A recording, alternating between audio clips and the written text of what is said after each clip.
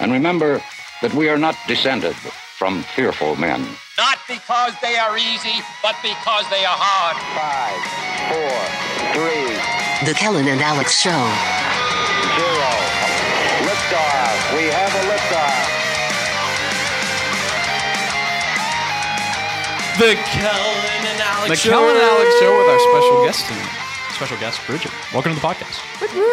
And co-host, Joslynn, back for the third time. Heck yeah. Talking about big families, of which, okay, I'm oldest of 11. Brigid, you are oldest of... 7. Dang. Joslynn Oldest is, of 6, yeah. And you're the third. Fourth youngest of 5. Yeah, second. Baby family. Yeah, you baby. I have a baby family. My parents couldn't do it because with their training and everything, they couldn't have kids till they were like 30s. Oh, yeah, because they were... Family They got days. married late, right? Yeah, well, 30 something? Yeah, because they had to go through medical school and also in residency and college and everything, so they couldn't have kids for like 10 years. My parents got married at 22. My parents got married really young too. I think my mom was my age. She was like 20 and my dad was 23. My parents did long distance for 7 years. That's insane. And that was without cell phones. So basically what happened was they met at a carnival. My dad was 19. My mom was 16. This is back in Oakland. And my dad was selling popcorn and my mom was doing funnel cakes. Eventually saw each other, started talking. This This is literally a Hallmark They movie. started talking. And they were in high school. And then when they graduated high school, my dad went to Oakland High. My mom went to Skyline. So they were rival high schools actually. But well, when they graduated high school, my dad went to University of California, Los Angeles. And then my mom went to UC Berkeley, University of California, Berkeley, which is right in San Francisco. So one of them was in Los Angeles, one of them was in San Francisco. Not too far, a good 7 hours drive straight south. But yeah, they had no cell phones at that time. So what they would do is they would write letters to each other, very romantic. And then they would also have those like pay phones. So like put 75 cents in That for is, like, another the 5 cutest minutes. thing. Movie. Once again. This is a movie. And then they got married after college. So I think my dad was 27 or something. My mom was like 24. And then they went to medical school together. And then after that, they went to residency in Fresno. And the rest is history, I guess. Dang, dude. Oh my That's pretty gosh. late. Yeah. How old are your parents when My parents were 21 and I think 23. So they were also pretty young. Yeah. How old are your parents now? They are an age. I can't do math at all. Like 50s or?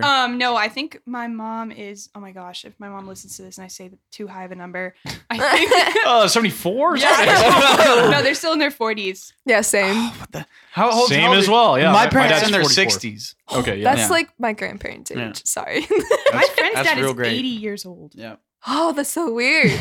Like, honestly, that would be like the youngest siblings for us because like they're going to grow up with like such old parents. Isn't that 'Cause crazy? There's a 15-year difference. Yeah, I mean, my between- parents were like still. I mean, my dad was my age when. Let me see, he was 23 when I was born. Yeah, right? same. And My parents were my growing up with age. young parents Yeah. is You feel like you grow up with you're them. growing in a up sense. with them Yeah, in a way. You really know what I are. mean? Because there's like you're big figuring life things- decisions. Oh, they're making, definitely. you And know? you're like figuring things out together. It's a weird time. We have a little bit of an audience here, John. John, how old are your parents? How old are they now? How old are they now?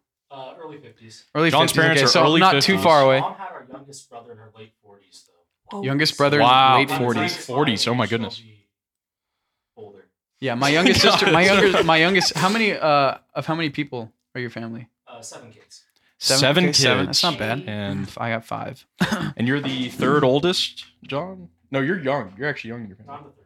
Oh, you're third oldest. Got Third it. oldest. Cool. Great. But we are the oldest, Yes. excluding Heck yeah. Kellen. Something different about being the oldest child. I'm glad I'm not. Oh, Or definitely. I mean, we're kind of the oldest child of young parents. We talked Yes. about that. Mhm. All three of us actually. Mhm. And then a lot of kids to follow. Oh, yeah. Yes. I've heard youngest kids that grew up say that they feel like they had entirely different parents from Oh, their yeah. oldest siblings because they raised them completely differently. Oh, definitely. Mhm. which I believe. And we like That's to tease interesting. that they're spoiled, which they definitely like are, but in their perspective. They definitely are. Listen in. All right. Like not to throw youngest kids under the bus, because sometimes like, yeah, you still have your fair share of hardships, but you have it a lot easier. You're not the guinea pig, which is like what we are. Yeah, we're Like the living guinea 110%. pigs of, Yeah. of like, all right, Is this how do gonna I work? parent? Yeah. you know? Yeah. Yeah. Well, I'm the oldest, and then Paul and Gabe 2 brothers, and then 8 sisters after that. And the way that my dad dealt with us, like Your poor 3 parents. brothers at the beginning, my dad was, you know, he was great when we were growing up. But like the difference between how my dad like would, handle us versus how he handles the girls like later on, especially when he gets older and kind of mellows out and whatever, totally different. And but yeah, it's like different parents almost. I feel It's so like weird. also like for us, and not to keep excluding Kellen, but like for each one of No, us. please. But like, sorry, I love I'm you. irrelevant. Remember, This, continue. yes, I love you, but yes. So here's the thing. So like for us, I feel like we all have a very unique like difference because like I have military parents, for example, and Right, like your yeah. story is unique, and then your story, like everyone, like I don't know, it's kind of cool because like mine, for example, are like super super strict, which I assume y'all's are too. But like military parents is kind of like a whole new level. Were they Like no strict watching for you? SpongeBob. Huh? SpongeBob? No. Did you get to watch? Nope. What? That's a sin. That should be considered Yeah, that a was sin. yeah. That is a grave I sin. wasn't either, actually. Were you both allowed to watch SpongeBob? Yes. Yeah. John Oh my wasn't gosh, either. yeah. I had to SpongeBob was the discover it best. myself. SpongeBob's the bomb. SpongeBob was the bomb, dude. It still is the bomb. This It's the bomb. explains so much. It's the bomb. It's just No, crazy dude, how I people remember didn't allow SpongeBob. Every like, Fridays, I would go to my grandpa's place and he would make us Italian food and we would watch SpongeBob? We would watch SpongeBob. No. Like I'm telling you, if we said the words like dumb or stupid when we were younger, we got immediate soap in the mouth and Tabasco. And it's funny because like yeah, definitely. gnarly. Or like it's funny That's because cruel you and always unusual. knew that there was a kid in trouble when you would go in the bathtub and there was teeth marks in the soap because yeah, I remember that day. Cruel and unusual. My mom washed my mouth out with soap once, and it was actually pretty cool. It was glorious. This explains even It more. was great. Seriously, I was like, yeah, I that's pretty feel cool. it's like I just went to confession. I felt like renewed. You know what I mean? You know, your mentality concerns me. I felt renewed. I After think I the had, soap got to your head, but maybe that's just me. We also had this timeout chair, like on the other side of the house, where nobody would like. Other Yeah, people were, yeah. you know, where other people were hanging out. We just have to like sit there. I was like, Was Mom. it like, they turn you towards the corner? Because that definitely No, was they a thing. turned We us had to put our towards the nose in the people. corner. They turned us towards the people so we could be tortured that way. They're like, hey, go sit over in the timeout chair while you watch us have wine and like socialize. Stupid kid. No, we had to put our nose in the corner because, like, you know, you could stand anywhere in the house. So, like, it was just known that, like, you were in trouble if you put it. Or, like, you had to sit on the stairs. That's also a really big one. Sitting on the stairs for, like, however old you were was, like, how much time you sat on the stairs. That was kind of a thing for a while. Or spankings was a huge thing. Those were the best. Dear goodness. No, help they were me. because like it, I'm telling you, it put you back like in line. And it, like it's seriously like it was like I knew that I messed up. I knew that I messed up when I did that. It's like, Mom, it's kind of like sucks in the moment, but it's like actually feels really good at the same time because I know I'm getting better. Dear God. But I'm telling you, man, it was great. Kellen, was there any punishment you didn't enjoy? I enjoyed all the punishments. It was good for me. This is good to know.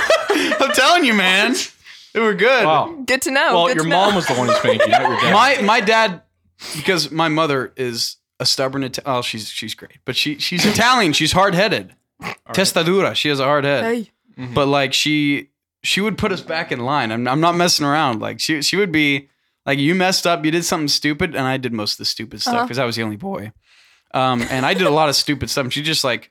She would scream at me Italian and then say like, bend over. And then she'd just like whack me hard. With either sit in the chair, I'm going to whack you hard, and then I'm going to make you sit in the chair. So like pick your beating, man. And it was great. I really enjoyed it. But Please stop. Please. I'm telling you, man, it was good. For the love of my It sanity. was great. It was great being the only boy because I got the worst beatings, but it was like the best. Oh, good. I'm not lying either. Please help. We're only 10 minutes in. I'm already down half this thing of wine. Oh, good my. gosh. All right, how do I Wait. bring reason back into this? All right, I love that so you've like barring completely stolen the Kellen's, show. okay, well maybe this is a demonstration. When I was a kid, spankings were like the worst thing in Damn, they felt so ever. good. Okay, Like, it was my stop. dad who's in his mid-20s who's working 9 to 5s and with a thick belt. That was the spanking. The And I grew up in the belts- South. Oh, the the belts belts were like sucked. okay, the belts were every once in a while. Like the belts, like they. Small Italian belts. Oh yeah. Oh gosh. Hey Kellen, We you know what you did? I'm gonna wrap this thing like a cowboy. oh Like, good. yay! Just like I'm ready, Mom. John over here is freaking out. So he enjoys it. Come on, you never. Okay, you tell me. wait a second. We have to have some like progressive conversation. We had- All progressive. right, wait, not progressive. Just, told you I'm it has to irrelevant. progress Continue. From okay. Okay. Well, let's get back to it.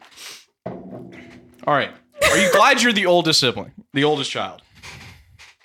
Brigid. Would you have rather had like I don't know older siblings or? I'm glad I'm the oldest, only because I wouldn't rather be any other part of the family. That makes sense. Yeah. I can never imagine like your younger sibling being like actually older than you and Oh, just be weird. Gosh. I was glad that I wasn't the oldest because, like, well, especially okay. I mean, your older I didn't have siblings any are, like, brothers. all like brilliant and all this stuff. They're really smart. Yeah. I mean, Then there's you. Then there's me, you know, but I was glad because I always had somebody to look up to. And I feel like if I was the oldest, the only people I'd have to look up to really, just like in the family alone, would be my parents, obviously. But kind of being, because my family, basically everybody's spread out by like 2.5 years. Mm-hmm. So 30, 27 and a half, 25, and then I'm 23 and Isabella's 20. So nobody was like 10 years older than the other one. You know what I mean? So it was always nice to have some people that were relatively close because then you were almost of that same maturity and you got to feed off each other instead of me just being like the oldest one and trying to just have to take care of everybody, which is a good thing. But it was a lot, I think, easier for me, especially because it was all girls. So I learned very quickly the do's and don'ts. But no, it was good because it was all spread out, but like perfectly. And so that was, I mean, for me, it was a good learning curve. But You have one younger sister, right, Isabella? one younger, she's actually going to John Paul the Great in Escondido. Just started there. So she loves doing animation, all sorts of Hollywood kind of stuff. She's going to be big one day. So it's cool. For me, there was like a weird balance because, again, I had a very unique experience because we moved so often and having military parents is just kind of a whole other thing. I always wanted an older brother because, like, the thing with having an older brother is, like, if you want to be the oldest, you can be the oldest because, not to throw guys under the bus, but a lot of times us girls are more mature, right?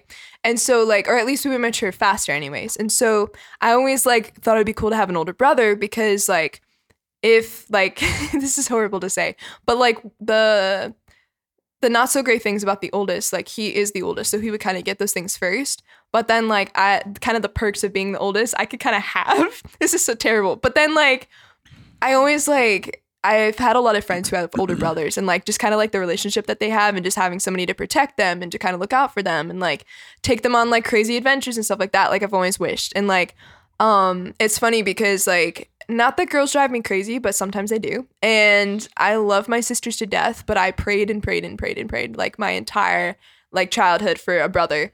And thankfully, 2008 was my brother who he's, like, how many years younger than me? I don't know, quite a bit. But I was like, he was like my favorite because I like loved having brothers. And so that was like really exciting. So like there's definitely pros and cons to being the oldest. And so like there's definitely days where I'm like, man, this really sucks. But then other days where it's like, I would rather it be me than the rest of the siblings, like being the guinea pig and like having to deal with these different things of like having to learn a lot of things the hard way. Like I'm kind of glad I had to go through that. Not that I don't think my other siblings are capable, but I'm kind of glad that I was the one who had to go through the crap so that they don't have to and that I can kind of like help walk them through everything else. But I think you kind of grew up to be that way and have that sort of mentality as the oldest because like you, especially for women, because we just like have that mothering like personality where it's like very easy to mother on the younger kids. So you want to like care for them and like everything else. But I don't know. Yeah, it was definitely interesting because I definitely feel like the mom role especially was definitely played, especially with the youngest two. They're kind of like my kids. It's only awkward when other people think they're my kids because I'm like, no, nope. Yeah, it's a time. No, that's funny. I actually never, this is going to sound bad, but I never really had that motherly instinct towards my siblings. I kind of would keep to myself when I was younger. I would read a lot. And I was really bad at helping out with chores and stuff. And the sister right below me, she's 17 months younger than me. And there are those groupings in my family too. There's like 2 years in between the groups and then a 5-year gap and then like 2 or 3 kids and then a 5-year gap. And she was really good at helping out around the house. So I don't know. I think that the real downside, I would say, to being the oldest is the feeling of responsibility for everything that your younger siblings do. Definitely. And I guess that's kind of important, though. It gives you a real insight into parenting. And because you have to come to terms at some point with the fact that it's not your fault if your younger siblings mess up. Because they're their own people. But I don't know if you guys have had that experience. Why do you think that is? Like, why, as the oldest, are you thinking like I have responsibility for what goes on at the lower levels? I guess because your parents tell you that every single time you mess up. Every time. It is the only. Definitely. I don't know what younger siblings get told when they mess up, because the only correction that I would get consistently is you're setting a bad example for your younger siblings. We just get told don't do it again. Yeah, exactly. But that never works because, young kids are rascals, especially boys. They're very curious and they're rascals. So, I mean, yes, you are. I'm very, very, I'm glad that I never grew up with brothers because I didn't have to share anything. That was great. I had everything to myself. I had my own room, my own bathroom, because all the girls, they just took care of their own stuff.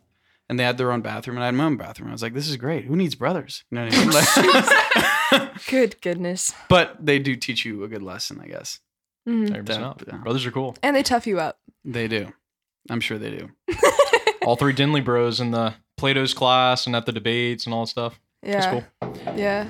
Huh. But definitely I definitely get that responsibility thing. So like actually it's kind of something I'm working through now because like especially growing up in the lifestyle that I did, not only having younger siblings, but just like a lot of the life experiences that I've kind of have gone through, it was really easy for me to always feel the one who was responsible for everything. So like, yeah, it definitely like drilled into you. And I don't know, like Alex, how it was for you, but definitely growing up, like not even just like, oh, you're setting a bad example. I just kind of like knew that even if they didn't tell me, because I always felt responsible if like they see me doing this, they're going to want to do it too.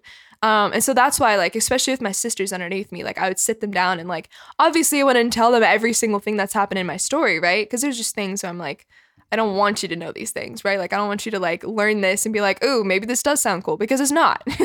But I love to sit down with them and just be like, hey, like, if you can learn from me, please do. And like these different things that like these different mistakes I've made, like please let me be the one to have made these mistakes for you. And like obviously you got to live and learn, and sometimes that's the best way to learn. That's how I learned. Is like I honestly am a very external learner, so I'm very like hands-on and like externally processing and stuff. So a lot of times it takes me like learning the hard way for me to actually learn. But yeah, going back to the responsibility thing, like it definitely was this idea of like not even just for my siblings, but I think the way I grew up and like especially my dad traveling so often, and like I'd have to pick up the slack with the chores and I'd have to pick up the slack with taking care of the kids, and like I probably changed more diapers than both my parents combined. And so like I definitely took on like a very motherly role, but also just a very like, yeah, not necessarily like an authority, but I definitely like took a lot of responsibility. Whether that, because we were homeschooled too, so I taught the kids a lot too as well, and that was my way of like learning myself too. Yeah, so there's a lot of responsibility I probably shouldn't have. That isn't to throw my parents under the bus, because they were very young. They were literally my age, and like I definitely don't have my life together, and I doubt they did either. So, and that's just being human. So, are you the only one in college now of your family? Yeah, Brigid? I am. Okay. I am. My sister's going into college next year. Where at? She's figuring that out right Nice. now. yeah, same with mine. Yeah. How many brothers? Franciscan on the radar? She came and visited a couple weeks ago, so it's on the radar. I don't know if it's on the radar though. Right. Yeah. How many brothers and sisters do you have? I have 3 brothers and 4 sisters. 3 brothers Yeah. and 4 sisters. Okay. Yeah. The youngest is a boy. The youngest 2 are boys, and then I have twin siblings, a boy and a girl, and then 2 sisters right above that. So wait, is that 3? No, that's 3, and like I said, I can't do math. It's a callback. I don't know if I'm just trying to think this through. Twins, is there like any proof of them being like Connected. No.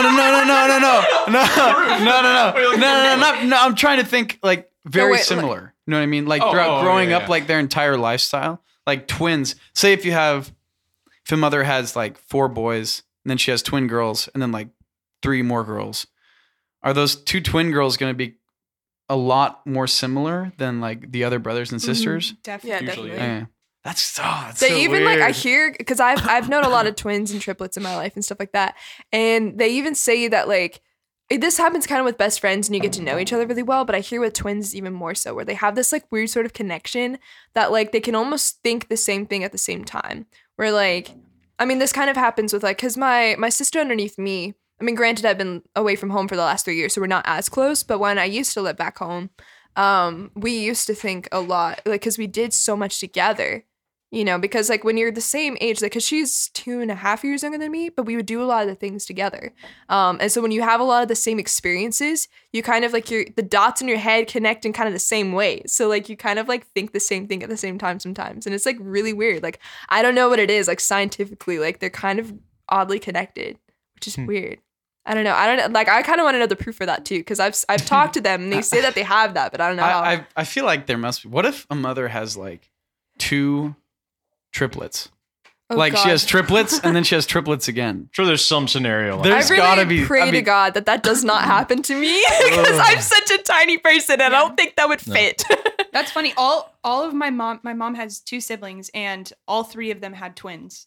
Oh my God. What? Yeah, and Wait. 2 interesting. siblings and all 3 of them had twins. yeah, so all 3 of the it's There's weird. got to be something there. Yeah. I mean, similar. Well, that's crazy. So, I mean, how many kids in their family then? There are, so my aunt has 3 boys, and then my uncle has 5 kids. So And they have twins. each of them has separate sets of twins, obviously separate, but Twins. It's Twins. wild. Yeah, That's I have wild. twin sisters as well. Yeah. What was God Magdalena thinking? and Oh, Lucia. that's right. Really? That's right. That's right. I forgot What was about God that. thinking when he was like, man, it's gonna be great. Like it's gonna be hard. It's gonna be hard on the mother, but it's gonna be great to have like 2 identical twins. Like Oh, please. Jesus is probably just like, let's do it. I used, Like, it's probably- I used that's to right. nanny As for you said twins. yesterday, Jesus is weird. Jesus is weird. Jesus Oh is my very goodness, weird. This is true. This is true. He's very weird. how old So- are your sisters? Are your twin sisters? Same. 6. Yeah. 6. Yeah, I think 6 or 7.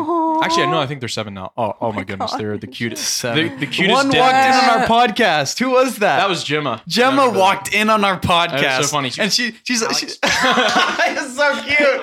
Stop. Well, you know my family. Yeah, yeah. Bridget's from San Diego. Yeah. So From I San Diego? Yeah, I Yeah, am. from the same parish. Yeah. Yeah. as well. So You told me you've that. seen all the little. way. Yep. Did you guys know each other growing up? No, No. not at all. But you went to the Well, same I parish? moved to Memphis, and then I'm from Memphis. Moved to San Diego when I was 14. Yeah, and we didn't know your family until last year.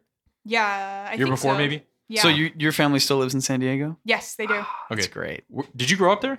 Yeah, I did. Oh wow, an actual San Diego native. I know. San Diego native. Yeah. Did you always go to OLMC or somewhere else? No, we only started going to OLMC within the last, I think, 4 or 5 years. We went to St. Mary's in Escondido it's a couple blocks away from John Paul the Great. You 'cause guys were we up all there, right? Escondido side. Yeah, we're near Escondido. We're in Valley Center. Got it. So- Okay, cool. Yeah, it's a cool place. We're just a bit lower, Scripps Ranch, but I'm not a. That place Total is native. ritzy down there though. I'm man. not a native That's anyway. all of it. All I of it, love yeah. the one thing I love about Southern California is like they have that rich. Your face, your face. They like it's fascinating to see how wealthy communities work. You know what I mean? La Jolla, It's Del Mar. interesting. Didn't you say that Interesting. you used to do like DoorDash for them to get paid like tip like Oh, 50, yeah, that was- $50 or That's something? the reason I'm able to Oh, be yeah. here. It's just because of that summer. It's That's very it. interesting. I started like the second week of March doing DoorDash, and I would go up to like Del Mar, Honestly, that's Solana smart. Beach, That's smart. all that type of stuff. And that was back when they were like, "Stay safe," all this bull crap. And they would like tip like $20 and stuff, and I'd be like, "Yeah, stay safe," all this stuff. Like, thanks for the tip. Yeah. I don't think I could early go on. back to SoCal. I don't. What? It's not for Like, everybody. Like, okay, It's San not for everybody. Diego, It's not for I don't everybody. think I've actually been that far south. So, LA like, I'll have- sucks. Huh? It does. Well, yeah, Everyone because knows. that was the LA regional team, but like I definitely went outside of LA as well. And we also went to Nevada. Yes. But Our favorite place, Las Vegas. oh my god, Vegas. I was really hoping She not to hates trigger Las that. Vegas for some reason. Not Okay. Have you I been to, think wait, I- wait, wait. Have you been to Vegas, Bridget? Yeah, I have. I hate it. Thank Oh, you. okay. Thank 2 you. against 2. Thank 2 you. against Thank 2. you. 2 Let's go. against Let's 2. go. My family was visiting there, and we walked past a planter, and there was just vomit in it. I was like, let's not. Yeah. So here's the thing. I That was was Kellen's hoping not to fault. trigger that That's because I fine, think man. every podcast I've been on, like this has been mentioned, and then my reactions because The general theme. love this. But yeah, I don't know. SoCal is just I love certain places, but I hate most of them. Yeah, I mean NorCal's way better. So I still have you've to never been to visit. NorCal. I know. This is why you have to take Lord, me. Have mercy. I'll have to go Okay, there. Alex is giving me a lot of wine here. So I'm gonna, good. I'm gonna drive. In vino veritate.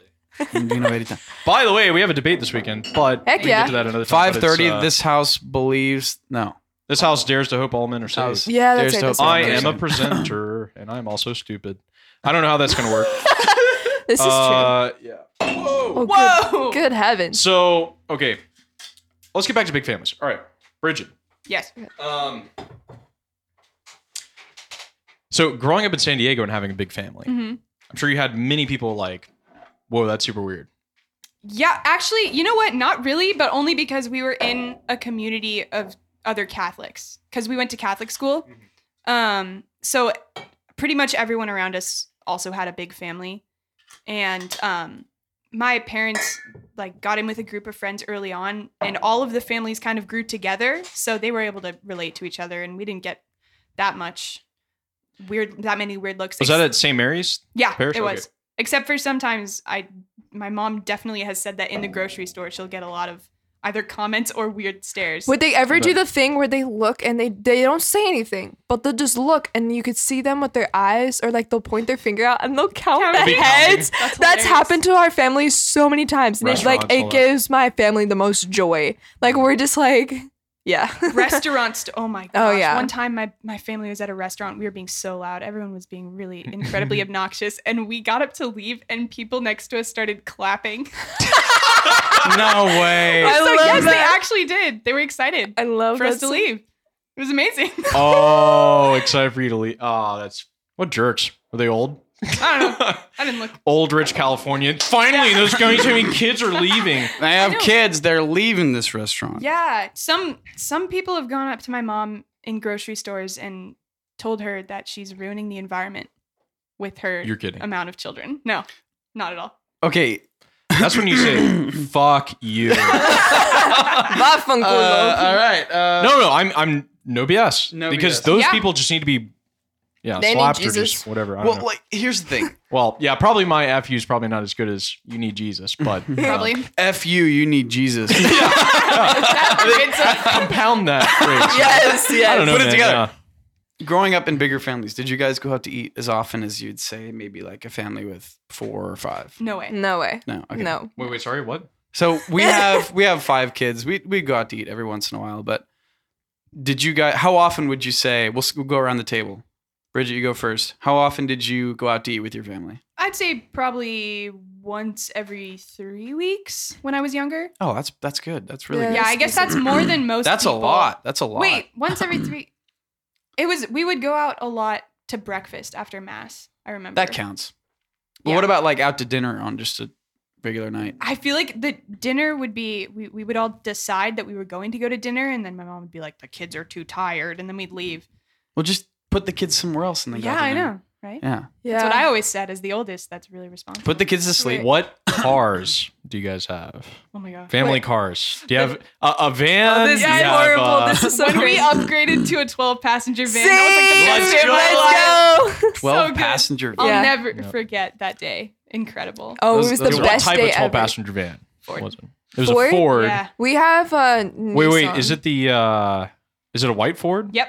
Like yeah. with like The is it a sliding door Yeah. or is it a Yeah. latch? Well, our first one, I think, yeah, the one that we have now is a sliding door. The one we had before was a latch, Okay. but we upgraded. Nice. that's the one we were looking at, because like, not to make this sad, but like the reason why we were going to upgrade, because my mom was expecting us our 7th kid. Unfortunately, she miscarried, but because of that, we're like, we're not gonna fit in, because before we had a Honda Odyssey. Mhm. So it's just like a stereotypical van. But like traveling, because we would travel a lot. Because I mean, like I moved 9 times by the time I was 10. So like we traveled a lot. And so like there was just enough room for just our kids. And so it kind of ended up nice. Like, of course I would rather that like our last one was born, but it's nice to have the big van regardless, because like there's actually room if we need to carpool people, or just more room for us to travel and like take out the back row or whatever. But yeah, we definitely have. And I don't know if it's a 12 or a 15. I think it's a 12. But it's kind of funny because they got it while I was like at net. or around that same time. So I was used to driving a 15 passenger van with a trailer. And then I came back to drive this big bus. And Nice. so it's a fun time. And then we have, my dad actually just got a Tundra? No, Tacoma. cool. Yeah, so he's got a truck as well. But to answer your question from before, if we ever went out to eat, so kind of like again, military parents, we didn't have that much money. So like we didn't go out all that often. But now that my dad's working with Lockheed Martin, he's like part of he loves to be funny, but he's part of like the executive board now. So like he makes a little bit more, but it's definitely not like a millionaire or anything like that. So like they definitely have been going out more, I think every Sunday, like they'll try and go out to breakfast, but that's like it never happened before. And it's funny because I'm like, come on, it's when I'm not home, but it's fine because I'm going home for break. It'll be good. Yeah. Yeah, restaurants is where. Well, we've had occasions. I think this was when we were in Gulf Shores, Alabama. We all went out to eat, and we were on vacation, and some family paid for our meal just because we had a big family. Yeah, That's awesome. Rad. And, Wait, where were you guys? Gulf Shores, Alabama. Shout out. Nice. Super nice Alabama's place. the I best. love. Yeah, Gulf Shores. Oh, it's amazing. I feel like people in Alabama appreciate bigger families though. Like Alabama is just one of those states where, or like it depends where, obviously, but they're just so like friendly. Some pockets of the South, yeah. Yeah, this is true. Yeah, not a lot of Catholics in the South. We were definitely major minority. I think it's only 3% in Tennessee or something like that. So 3% Are there big Catholics. families Tennessee is in one the of my South? favorite states though. I feel like there's big families in the South, right? Not common. It's It still depends. not common. It really depends Yeah. where. There's definitely Where is certain it- pockets. Where's of it them. common? The Midwest, right? Definitely the Midwest. Yeah. That's where Midwest. all of Yeah. my dad's Yeah. family lived. My dad had, Midwest Catholics. yeah.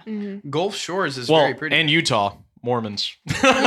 They have very big families. That's yeah, true. that's the first. Yeah. Yeah. Okay. I want to. Okay, we as Catholics need to reclaim the first question someone asks when you have a big family. Oh, are you Mormon? No, the first person and then if you say That's no, true. then they say Catholic. Yeah. you know? Yeah. But Reclaim the we big need to take family. that from the Mormons. Yeah, Yeah, we they're do. the Well, they ones have who always- huge. Well, I'm not surprised to say, are you Muslim? Because Muslims have huge families. Yeah, I mean, if they don't look like they're from the Middle East, most of the time they're Muslim. Fair enough. But Um, you walk into the big family. Are you Muslim? hey, I'm No? just telling you. I mean, Because they're you can big families. usually tell. Shalom, who my they are. friends. Shalom. Good Shalom. heavens. That's Shalom. Jewish. Salam alaikum. Salam is salama. Yeah, big It- families. Yeah, big families. I mean, yeah, big families. that's a great thing, and I think it's good that I think we should have more big families, especially as Catholics. It's good to it's a good testament, I think, to have a big family Yeah. because it kind of almost shows the community inside the family. Mm-hmm. Like the parents are like willing to have these many kids, and it's awesome that you see that because 5 kids. I guess maybe that's even more than regular. Yeah, it definitely is. It's a big family for the U.S. For Yeah. sure. Yeah. And even that's a testament. But to have how many kids? 11. That's just I know. it's dedication. Like it's how- cool. How countercultural that is too. You know, Yeah. What do you guys drive? we have upgraded. All right, so we had in 2008 we bought a Chevy Express and big white van, just a big white van, Right. And sliding door, great van. We've done tons to it. The paint all chipped off. Paul's spray Yes. painted a bunch of stuff recently. We were gonna give it away when we moved from San Diego to Colorado. And I was like, no, we're not doing that. The AC's all broken. So I drove it in the middle of the summer through Arizona with no AC. With Yes. Paul. Ooh. And worth it. we were talking about the Gospel of Matthew, actually. We did a whole biblical podcast. Lord is while we were setting in us on fire right now. Yeah, it was Legitimately. it was like you were trying to figure out if you wanted to roll up the windows or keep them down because it was just as hot, but you would have like hot air coming in, or if you rolled it up, it would get hot on the inside. It was just ridiculous. And it was through Arizona and then up to Colorado. But it survived. We made it back. We moved back to San Diego with our Chevy. In Colorado, we bought a 12-passenger Mercedes, like big van. Oh yeah. You know those ones? What are they called? Oh my gosh, I I worked forget. so much on them. The big van. 'Cause Sprinter. ours is- Sprinter. oh, yeah. It was a 2018 Oh, Sprinter. those are so weird Oh, looking. they're baller. They really are. They're so great. Well, Yeah. Amazon. Okay, so they're What's it Because aren't they They're- super what's it called? tall? 2018 Mercedes Sprinter. It's They're very really tall, tall. super Yeah, tall. yeah, I yeah. can You stand can up like in it. stand up 2018 inside You of can it. stand up in it. 2018 Mercedes Sprinter. Shout out to the Sprinters. Okay, so big old Baldy Bezos, he understands the Sprinters are great cars. They bought out the entirety of the 2019 edition from the Mercedes plant in Georgia for their Amazon Prime deliveries. Because they do all their deliveries, So you That's ritzy. That's ritzy. Oh yeah, it is. That's nice. It is. You It's can definitely an stand upgrade. up inside It's of a it. really diesel nice. engine. I've been in one. So it's gonna last for forever, and the seats are great. The and, interior is sexy, man. It feels like no. I mean, it's exactly what like. Well, you've been to Austria. Have you been to Austria? No, Bridget, you've not not. yet. Okay.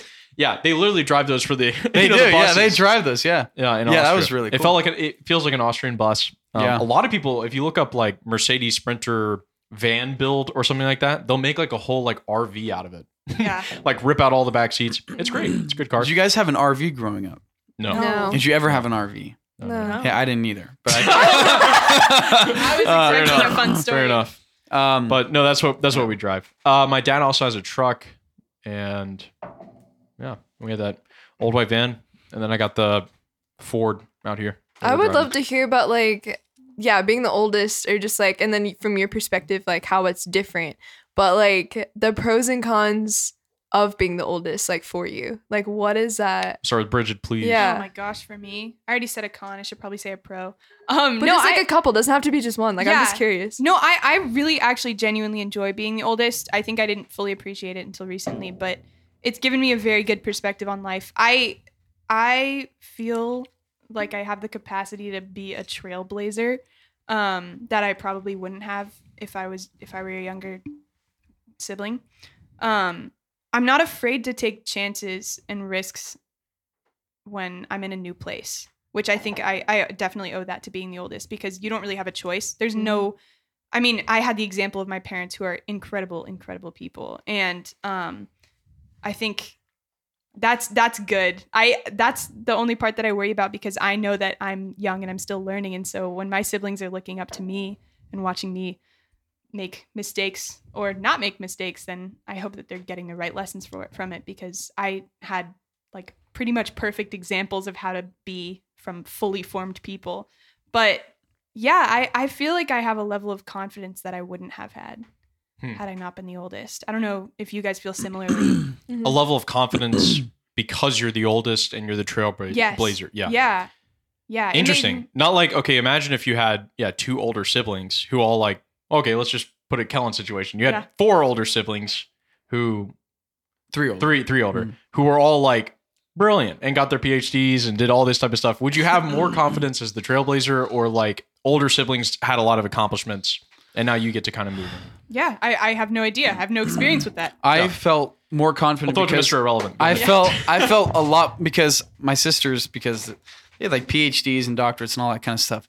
That always made me feel like I want to be better than them. I always had this we always had this rivalry, and it kind of got bigger as I got older. And I always wanted to be better than them. And I guess that's not a bad thing, but I always had something to look at, right? I had older sisters and they were doing what they were doing.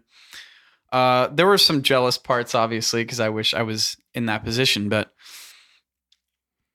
I always had something to look forward to, right? Because I saw their example and I saw what they were doing, their kind of daily life, their agendas. And I saw, okay, how can I do this? How can I do this better? How can I do this better than my sisters? Life was hard because, number one, my mom used to whip my butt really bad. And it hurt. I'm serious. But it put me back in line. And, the punishment was good for me because I was stupid. I was a rascal. I used to instigate all the time against my sisters just to get them pissed off. I used to do it all the time because it was fun. It was entertainment. Yeah. Didn't lead so well with my sister, Sophie. We had the biggest rivalry. She would scratch me. Like, Who? Isabella? Isabella always slapped me and Sophie scratched me. So Isabella she still slaps me because I still like to instigate stuff because it's fun. But it is fun. I mean, I have to admit, Bella and I have a really cool relationship, but she's my younger sister. But Sophie, I used to get her so mad and I used to instigate a lot of stuff because it was just pure entertainment. And like, she used to get mad. She used to scratch me. And I'm like, Mom, she scratched me. She's like, Kellen, you idiot. You instigated it.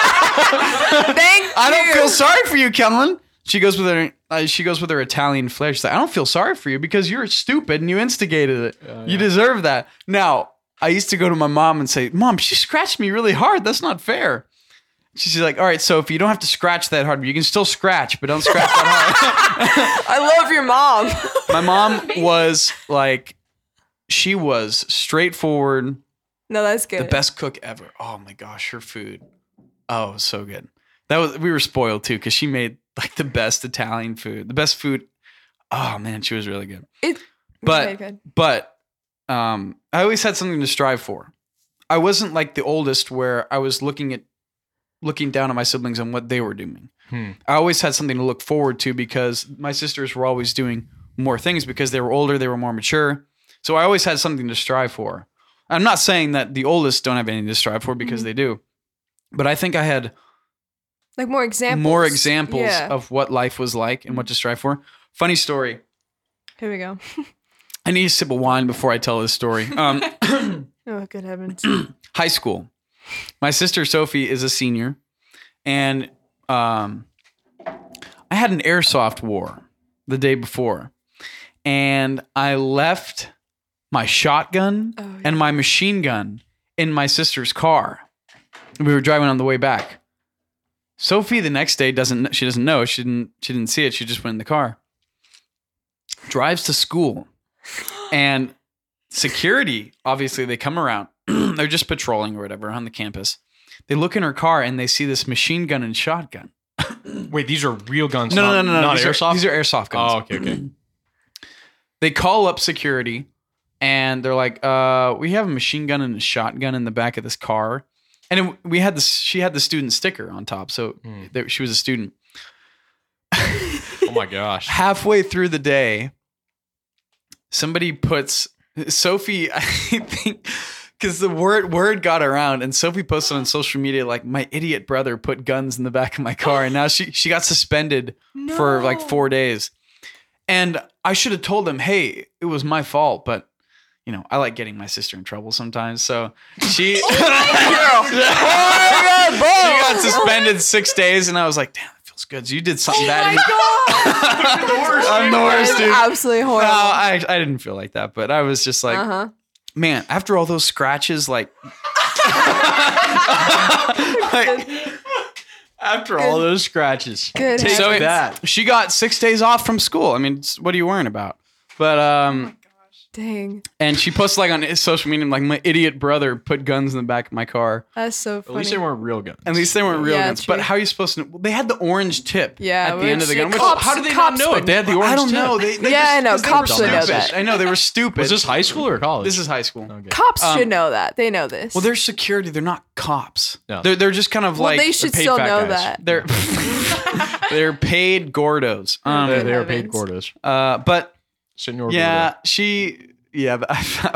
I was so embarrassed. I didn't walk, like, I walked around my classes, but I put my books in front of my face so nobody would notice, nobody would see me, because I didn't want. Wait, people you to- were at the high school. At the time. We were both there. We were in school, Wow. That's so funny. and I put my books in front of my face so that nobody would recognize me, because I think word got around. well, yeah, because it was on social media. That was a bad, man. That was fun. That was a lot of fun. but it's funny that you mentioned the confidence thing because. Go ahead. Continue. Well, no, it's funny that you mentioned the confidence thing because I think I had a good mix of both where it's like, I think there's more confidence slightly in the unknowns because there's so many unknowns with us oldest ones because like those areas, especially with younger parents, like those areas just haven't been explored before. So we're definitely like, I feel like we have a little bit more experience in the unknowns, therefore we could be a little bit more confident there. But I feel like because there are so many unknowns, there's so many like doubts. And so like, I don't know. Granted, I had a very like unique growing up, right? So things were a little bit different for me, but like, yeah, it's just like for me though, I feel like there's a level of confidence I wish I had that maybe I was able to give my siblings because like I'm always like, oh, is this the right way of doing things all the time? Because I was the one who had to figure that out. And so they could kind of learn from me sort of thing. I hope to goodness that they do actually, but and if it wasn't the right, path to take, that they can kind of, you take their own. But yeah, I feel like there's like a weird balance of like there is a confidence level that you have and like maybe the unknowns and trying new things, but in regards to like having confidence that you're doing that new thing right, is like, I don't know. I feel like that's something I still wish I had. See, I always knew what was right and wrong, but sometimes it just chose the wrong because it was fun. And it would get my sisters in trouble. I'm like, come on. Like, dude, this is like group therapy for Kellen. Yeah, it is. Yeah, because I'm like, my sisters felt great. I always want scratch. I always put guns in the back of her car. I always wanted This to is be. like- I always You're wanted. just your therapist at I this always point. wanted to be better than them. So I was like, I'm gonna get you in trouble, so it makes me look good. So Good it was heavens. great, and most of the times I got the beatings. Is that all your sins? Te absolvo. Hey, I probably have more sins as a child than I probably have up to this point right now. From like, I haven't changed since high school. Oh, I we haven't know. changed one bit at all. I'm the same exact person. I was always the class clown. I remember one day in second grade, Oh, good heavens. I purposely got like 4 cards, and once you get a card, you get in trouble. Second card, you're like, come on, dude, really? Then third card, you're like, all right, you get detention. Fourth card, I got like suspended for a little bit. I was just a jerk. I was a jerk in second grade. I would purposely like instigate and get people in trouble because it was fun. Wait, was this just you or was Mike involved And I in know this I didn't too? have any big responsibilities, but dude, getting people in trouble was so much fun. It was an art for me. You're Like, horrible. it Wait, was Mike in on this too? Your best Yes, friend? Mike and I, Of we course, were of course. rascals when we were younger. That's We his would best always friend, get people yeah. in trouble. Mike would literally steal people's lunches at school and just like put like a banana peel in there, empty it out, and take his lunch and put like a banana peel in there.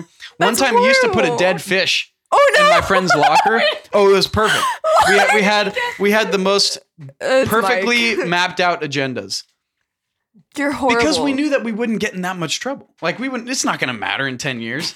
Like, is this going to matter in 30 years? Look, maybe it's bad now, but nobody's going to care in 30 years. So why not screw with people? I know it's terrible, but it was so much fun. It was great. Like Oh, doing things to instigate like it was especially Sophie. Like Sophie, my sister right above me is I think the closest one that I'm to. We would like screw each other all the time doing stupid things. But we built off of each other doing that. And it even grows till now. Scratches you put guns in the back of your car. I know. I mean, like, It's a constant war.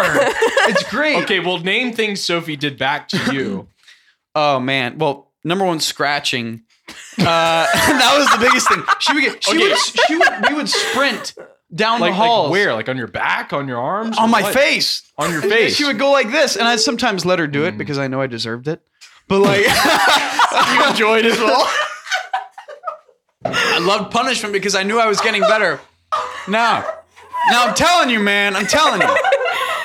Okay, listen to me. You do confuse stupid the stuff. You get crowd. in trouble. But your parents. My parents were always super chill. So mom was like, "Hey, you shouldn't be doing this stupid stuff. But like, you love your sister, so just you do stupid stuff. I didn't teach you to be raised like this, but say nato. In Italian, we have the saying.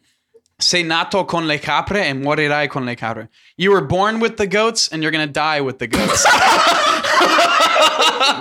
And that's what I was like. I was like, man, if I'm born with these people, I'm going to die with these people. I'm going to screw with Sophie as much as I can growing up because you're going to get some. And I was like, I'm telling you, I'm going to screw with you as much as I love you, but I like screwing with you at the same time.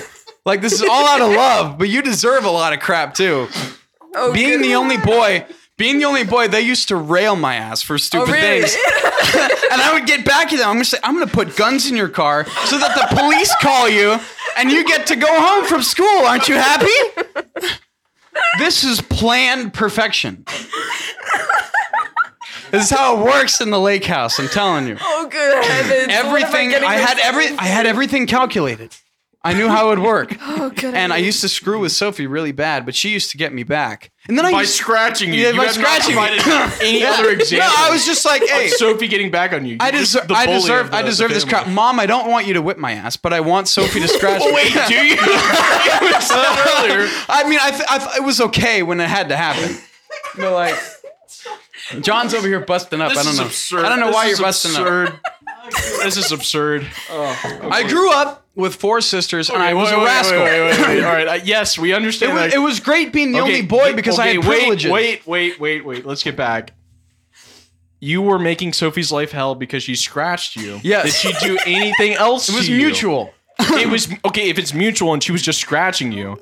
Where is the other instances where Sophie was getting you back? Well, Dead fish in your locker. sometimes we would go outside and play on the swing, and she'd like purposely like swing me really hard so I hit the tree and fell off. Other times, it was simple things like that. Sometimes That may have been one occasion. No, that was multiple times. We had a swing in the back. Times? Why'd you let her I push would do you? the same thing. It was reciprocal. I would literally swing her so hard that she flew off into the thorn bushes. And I was like, Sophie, That's you know, you deserve. horrible. This is great. Like this is actually like a lot of fun. Because like she would scratch the hell out of me. She would hurt me. But I'd be like, you bet that I'm going to get your ass back right now. I don't care if you're a woman or not. I'm coming for you. You know, we're gonna send this podcast to Sophie. I'm sure she'll have some. Oh my Sophie gosh. is Say going about to be it. crying because it's true. Oh, man. Sometimes there would be like wild animals in the back because we live in Northern California. There's bears. There's rattlesnakes. I told my sister, there's a rattlesnake over here. Go say hi to it. And she's like, no, I'm not gonna do it. I was like, all right, fair enough. But I take her on the swing, and we basically like we would. I mean, there was times where I actually got kind of mad, but I was like, Mom, what's going on here? You know, Sophie's getting pissed at me. And like, Kellen, you're stupid. You deserved it for doing all this stupid crap. It's like, dude, Kellen, you know that you're instigating your sisters. You're gonna get this crap back. Just shut up and deal with it. It's an Italian. It feels good to like get all this out now because like, you know, I loved my sisters. But it was great that I got to screw with them all the time because I was the only boy. And my dad would have some sympathy with me. My mom didn't because she was merciless. But like, dude, I'm telling you, the adventures that we had, dude. I used to push her off on the unicycle. No. The tricycle. The tricycle. I used to push her off the tricycle. I was like, get some, man. Like, fall off the tricycle. This is your older sister, Sophie. Oh How my much older gosh. than She's like 2.5 years older. We still have this rivalry till my today. gosh. We still have this rivalry. She was here at Franciscan, right? She was here at Franciscan, Masters, and or- I was eternally grateful for her. But I still used to screw with her here at Franciscan. I would do a lot of stuff that would be Good like, Kellen, gosh. what are you doing? It's like, do you not recognize the rivalry? Yeah, it's just, you know, she got married and not to Nate Thibodeau, which is sad. Rest in peace. Important. Nate. Rest in peace, Nate Thibodeau. She got married. I just have to go to Atlanta now to screw with her. You know what I She mean? in Atlanta now? Oh my gosh. She's driving over to Atlanta right now. Sophie and I will always have this rivalry. She'll always. I gave the most hilarious and embarrassing speech at her wedding. It was 4 minutes long. Yeah, that's right. And I mentioned there was this one part. Sophie got me back this one time. One time, I was taking a shower, and before I went in the shower, Sophie lined up 10 naked Barbie dolls on the counter facing the shower. I went in and I took a shower, and then I didn't realize it. But I looked out and I saw, what are these 10 naked women? I can't shower with 10 naked women looking at me. I can't do it. They have nothing on. They don't have any bikinis or anything. You know, they got hair running down to their arses. It's just like, dude, I can't take a shower with 10 naked women looking at me. I just couldn't do it. I struggled, but I made it through. And I got the hell out of there. I was like, Sophie, you got something coming for your ass right now. I've got something planned. You put 10 naked women at me, I'm going to put 10 naked men looking at you while you shower. You're going to have 10 Ken dolls at your... I'm coming for you. That was just the little things. You told that at the speech at the wedding? I said, Sophie had 10 naked dolls put up. And I said, oh, this means war. I'm coming for you. And I did. I got her back. We always got each other back. There was never one instance where I got something and she never got anything back. I really don't know how we recover from this conversation. I don't know how we get back to some It's semblance. just straight. It's the best thing about not being the oldest is that you always had somebody to look up to and screw with. You did, seriously. And even now it's savage for me to screw with my little sister, but she did. She scratched me too, but I always deserved really? it. But like, dude, Sophie, probably the closest one that I'm with, man, that was like, those were great times growing up. I can't do it as much now, obviously, but when we Now were you like, can put real guns in the back of her car. and put real guns. She's a big Trump supporter. She loves Trump, so There you go. That's cool. Yeah, man, just all the funny stories that we have. All right, so putting that to the side now. Hey, I love that- you can have my wine back, please. Yeah. No. We'll give it back to him. We'll give it back to him. Okay, Brigid. We've kind of co-opted. Where do this we return conversation. for this? I don't Did you know. Our have special guest. Did Why you are you have putting me rivalries? Did you have rivalries, Bridget, with your Putting you on the siblings? spot because No. you're a special guest in this. I didn't. Put, Kellen's here all the time. no, I didn't put naked Barbie dolls in the shower of I any didn't of do my that. My siblings. sister did that. I can't shower with 10 naked women looking at me. How would you do that, John? Granted. All right, let's get back to. All right. Second part of the podcast. So, let's get serious. any rivalries among the seven or eight siblings? I don't think there are like long-running feuds. Yeah, this is. It was for me. It was war, man. That's Continue. unreal. I think my younger sister and I met the one that's 17 months younger than me. We always butt heads, but that's just because we were so close in age. But there was never any intense rivalry. No pranks. No. Yeah. No, that's So the lame you're thing about 17 me. months away from your younger sister. Yeah. Yeah. How's the relationship with her? It's really interesting. We're super different people. Which, okay, whoa, I guess I'll get into this now. But there's a lot of questions. There's a lot of question of, I guess, nature versus nurture in our family because all of my siblings are adopted and myself. So it's been interesting seeing how we've all grown up and become our own people. Obviously, siblings all become their own people in their own ways, but definitely our interests, like the interest of each of the kids in the family is like, they seem to be wildly different. And I always felt sort of different from the rest of my siblings. I don't know what it was. They're all, I think most of my younger siblings, if not all of them, are super athletic. And I enjoyed sports, but I never really, it wasn't my entire life. But yeah, like my younger sister, Julia, the 17 months younger than me, she's incredibly athletic and very like charismatic and peppy and the president of her student body. And Oh, that's cool. it's really cool. Yeah, she's doing great. But yeah, I always felt sort of different from them. I don't know what Wow, it was. all adopted. Yeah, all of us. Wow. My sister was high school queen, and I got so pissed. I was like, come on, man. Why can't I? Well, I guess that would be weird. Your brother is the king and your sister is the queen. No, that's wrong. That would not look good. Anyways, Wait, Sophie was the queen? Camille was the Oh, one Camille. above Okay. Sophie. Is she the oldest? There's one above Camille and Michaela. She's Okay, 30. yeah. She just turned 30. I don't want to turn 30. No, it's That's a a sad mood. reality. I mean, I'm 22. You're 23. 23. No. You're It 20. is scary. At this I'm a point, child, I'm 19. at this 19. point, Whoa. at this point in your life, there's the age 17 when you're turning 18. Okay, I'm finally an adult. Then 19, one of the most pointless ages because it turns to 20, then 20 is nothing. Well, I guess you're out of your teens. 20, you turn to 21, John.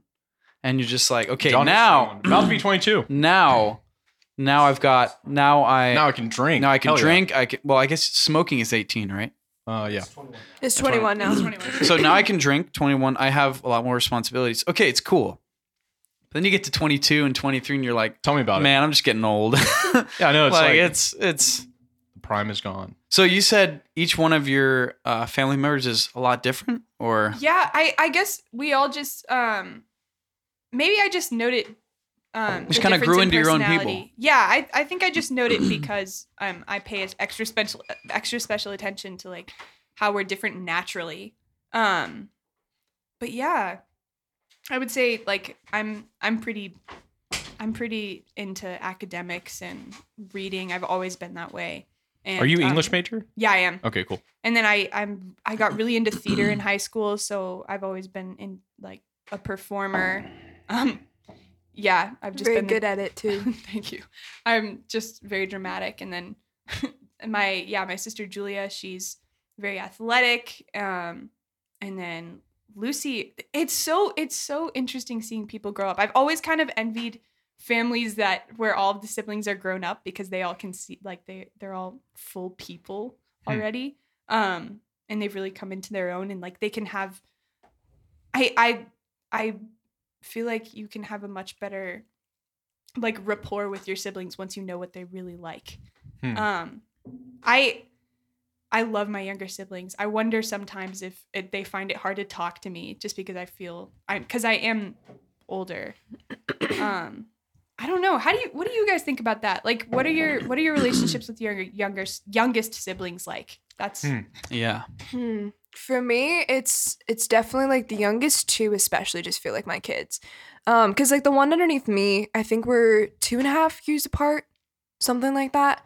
And so like we've decently been close. It's definitely harder now that I've been gone from home for like 3 years. And the first year I was away from home, I was on net, and so I was like there was almost no communication at all. And so like with her, we used to be like best friends, but now it's a little bit tougher. But with the youngest sibling, it's weird because we're like 15 years apart. And if my mom had the last one, we would have been 18 years apart. And so like the youngest one, especially, like I feel like I would have been like an aunt to them because like I would only visit on the holidays, you know? So it's kind of crazy to think of. But with the youngest sibling, like it's interesting because I love on them so much, but it's weird because we've always had a baby in the house and the youngest is 6 now. So it's just weird that like there's no longer any babies in the house. And so it's this really interesting relationship because like it's also so different because again, like I have military parents, and so like I grew up as a military brat, but like some of my youngest siblings have never moved in their life. They have no idea what it's like to live on a military base, to move a bunch of times, to have military parents. So I wouldn't even consider them military brats, you know? So it's just kind of like, yeah, like you guys were saying before, like growing up with completely different parents, but like in a like it's so different. Like there's no way that it's similar because they don't know what it's like to live on a base. They don't know what it's like to have like military parents, and my dad travel all the time. And so because my dad literally works from home now because of COVID. And so it's just like this whole different growing up. Because like it's really formed me in regards to like moving so often and living in a military lifestyle. Like it's like those things especially have really created me to be who I am. And so like being able to relate to my younger siblings is just weird because I'm like, you have no idea, like we're completely different people. Like obviously you're different people, right? Because you're created differently, but like even more so, like you know, there's generally similarities in the family, but I feel like a completely different, almost like if I was in a completely different family. There's obviously ways that we relate and everything, but there's so many differences. It's kind of weird.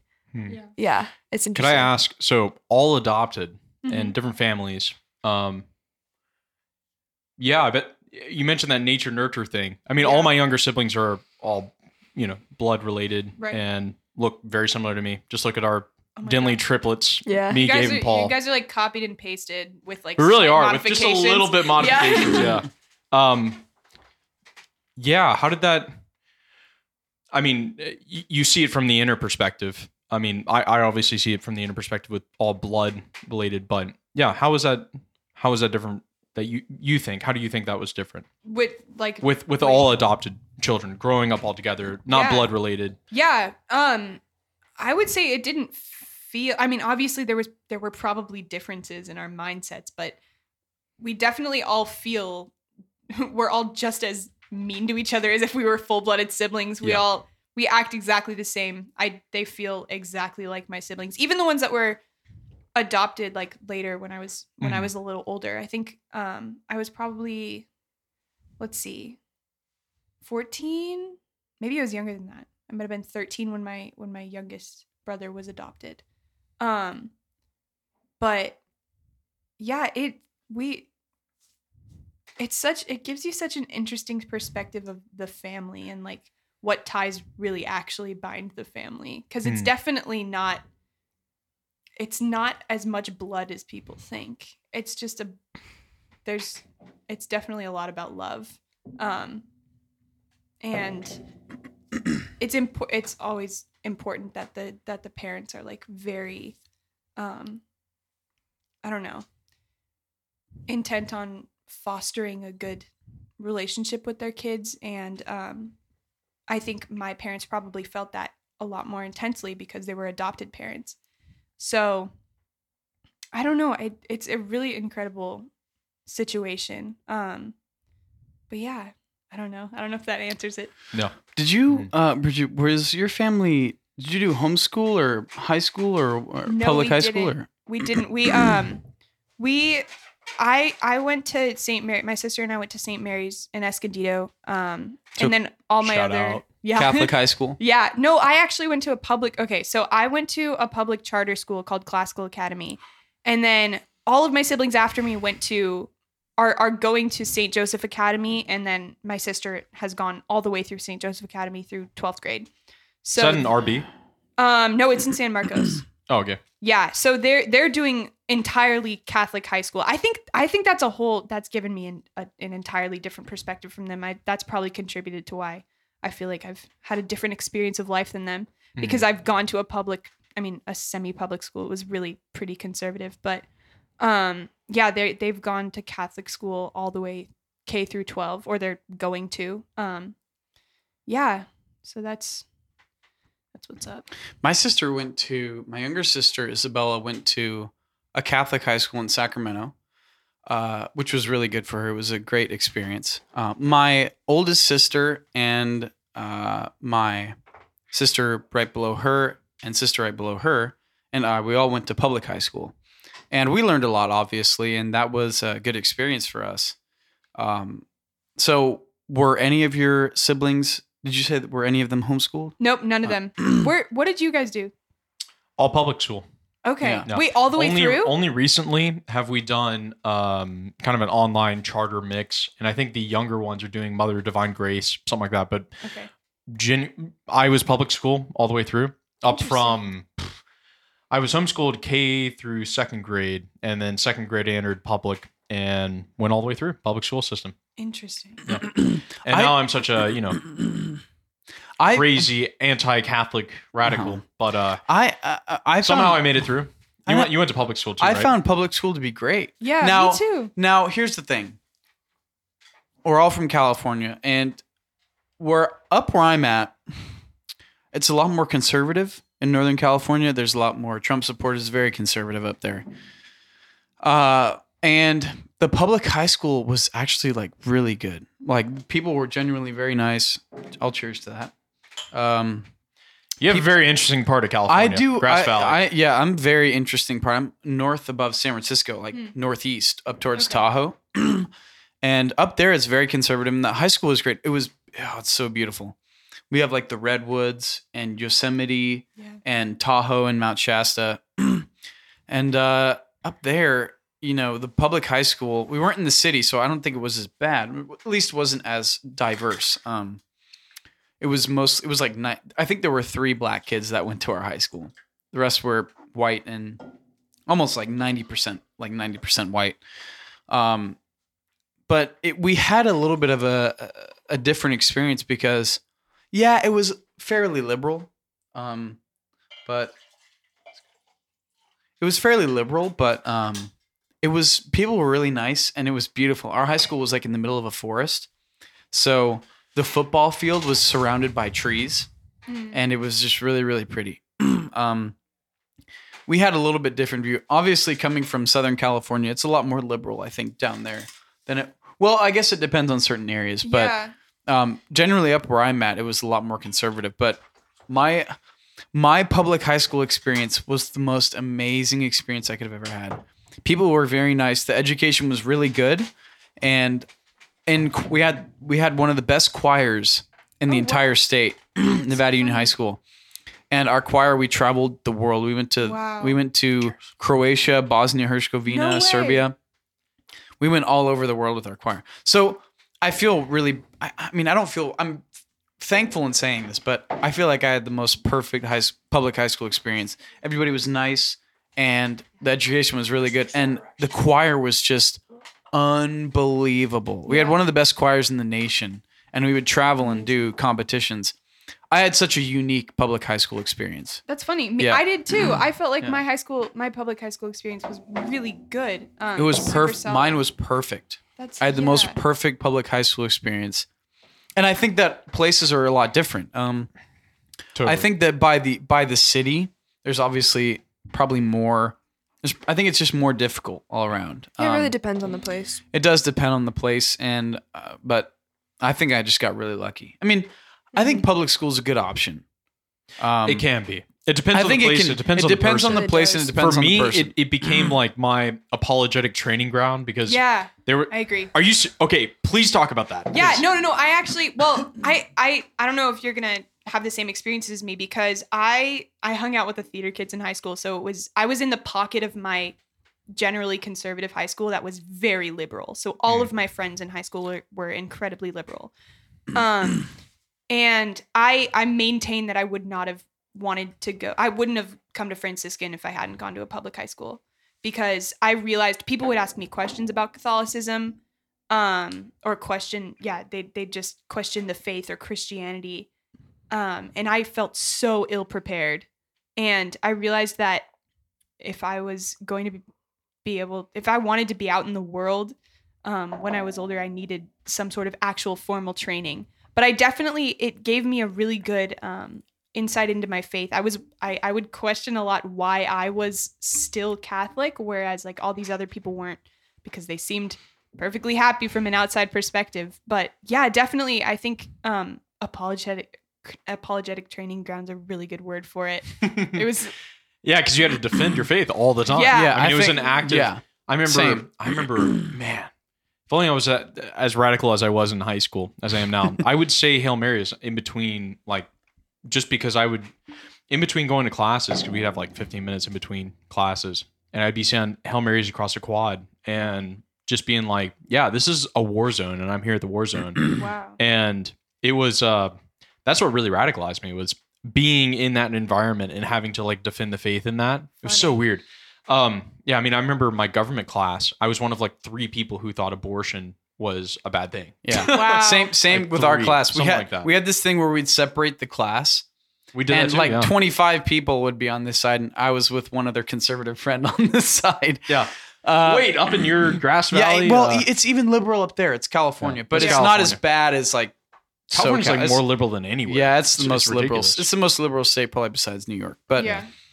even up there it was liberal, but it was more conservative than the coast. And Oh, so I think California's more widespread than New York. I mean, New York City is its own thing, Yeah. but like everywhere else, it's everywhere way else, different. it's It's crazy. Yeah, apologetic training ground. It made me very, serious about the faith. Now here's the thing. I can do that, but my younger sisters who aren't ready to just go read a bunch of apologetic works, read Peter Grafe and Dr. Hahn and all this type of stuff. My younger sister, Cecilia, the oldest girl, we've decided like just do charter online school. Like don't try and figure it out in Scripps Ranch, which is our local high school, because it's just so bad.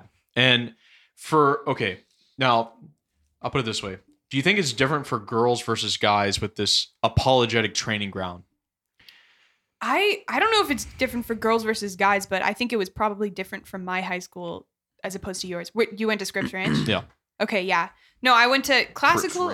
Classical is run by really devout Christians. Okay, got it. Yeah, So yeah. they definitely. Mine's straight up public, like 2,000 kids, Yeah, that type yeah, of yeah. stuff. that's what mine was. We had Mine's- like 3,000 kids at our public high school. Anyways, Yeah. continue. No, there were probably 2,000 at my high school, but Oh, wow, nice.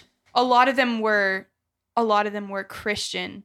And that was actually that was why it was interesting for me, because I had never had experience with Christians that believed different things than I did because of Catholic elementary and middle school. So it was really a distinction for me between Christianity or Protestantism and Catholicism. And that's, like I said, that's why I went to Franciscan, because I definitely went through periods where I was like, why am I Catholic, as opposed to like strobe light fog machine Protestantism. Definitely like, That's a good point. yeah.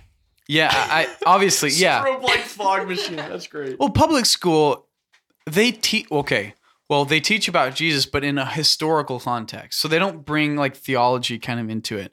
They teach everything. Bro, do they teach about Yeah. Jesus? Wait, Really? I didn't hear That's that. like my. I wasn't there for that. Dude. Look, I'm in a lot more conservative area than you were. Okay, so they would talk about it, but it would be in a historical. Our AP meaning. European history class, which I didn't take, started at the Renaissance, Whoa. Yeah. after Christianity was starting to make a decline. Seriously? Yeah. Yep. That's where the AP Euro starts, is because like progress is on the non-Christian side. You know, that superstition stuff is in the medieval ages. I think AP World probably covered it. Maybe, yeah. The whole AP system. Yeah, don't get me started on that. I took it's AP just it's a bunch of just money games. I took So AP Government and AP Physics. Now, AP Government was great. I took the AP test. I got a 2 on it. I didn't pass it. I took AP Physics. I took the AP test. I got a 1 on it. So I didn't pass any. how do you get a 1? You get a 1 for putting your name down. It was AP Physics. I didn't know anything. There was I think there was 50 questions. I probably got 1 right, and it was a multiple choice. It was a joke. It wouldn't have mattered anyways, because Franciscan didn't take any of those credits. But the AP was a lot of fun. Our AP Physics class, we literally blew up stuff in class. That's what we did, because our teacher, it was his first year, and he was like this hippie guy. So he was like, dude, we're gonna have a lot of fun in this class. So we learned some core concepts, but a lot of the stuff we did was like, we went out like on a mini field trip down to the baseball field or something, and we'd like shoot stuff. Like, it was great. Like, we'd kind of integrate physics. A lot of stuff that you can then mess around with. Yeah, no, it was a joke, but it was a fun AP class. Physics? Yeah. Okay. Because it was the teacher's first year. So it was a good time. But so to take a whole different spin on this, so I was homeschooled. You never know. Sorry, I'm not a big homeschool fan, but I am open to the idea. Yes, you are going to be. Cheers to that, Alex.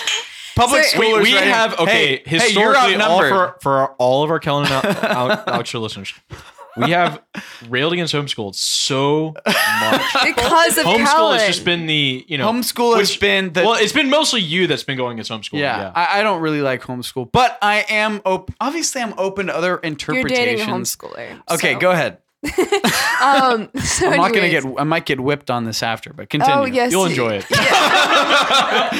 Good heavens, help me. So here's the thing, and like Kellen and I have had many conversations on this. We had one last night about 2 hours. Oh yeah, that went for a in the while. freezing cold. Yeah, that was. She had a little- nice blanket though. It was actually very nice. Can we not bring up our little? Okay, Continue. please, continue. Continue, my dear. Anyways. So for me, because okay, if you're not homeschooled, here's the thing: you have a very stereotypical idea of homeschool, and that makes sense because unfortunately there are so many families that homeschool their kids simply because they're like, I want to shelter my kids and I want to pick and choose what they learn, and I want to make sure that they like only learn what I want them to learn and never be exposed to bad things. Now, honey, you're going to live in the real world at some point and you're going to experience crappy things. And so that's why I was really appreciative of my parents because, I mean, granted, I moved so many times, so I had a lot of life experiences. But there are definitely like, I was kind of always the odd one in the bunch because I was just so different. Like I love to talk to people. I love to go and do things. I mean, I was involved in like speech and debate. I was involved in like 4-H and was like the secretary of archery and like all these different things. And so like I did things, if anything, like when I would tell people about homeschooling, like I did a lot of the things that public schoolers did, but even more so because like I had the ability to experience so many life things and travel and be able to like go outdoors and like live life and bring my school with me. And so I was able to learn these things. And granted, like we've had these conversations before. I would like to homeschool my kids, right? And I mean, granted, I'm not completely closed down to public schools because I mean, obviously, it's circumstantial where you're at if there's good schools or whatever. Because my parents almost put me into school. The only fact why they didn't is because there was literally gunshot gunshot bullets. Yeah, at the, like there's seriously name of the high school. No, there seriously was. There was. No, there seriously was. Yeah. There actually was. I mean, granted, I lived on base and there was like around, different places, but my parents were like, all right, yeah, no, that's not.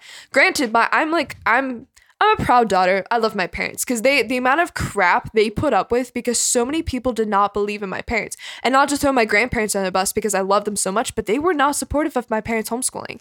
And they had no support around them. We had no homeschool groups. Like when I was first born, I was born in Cheyenne, Wyoming. There's more cows than people. And so like we didn't have any support. Granted, when we moved to Maryland, different things, we eventually found homeschool groups and I got more involved. But like because I was homeschooled, I had the perks of all of these different things that public schoolers love, whether that's dances, whether that's like you're getting involved in clubs. I had all those things, but more.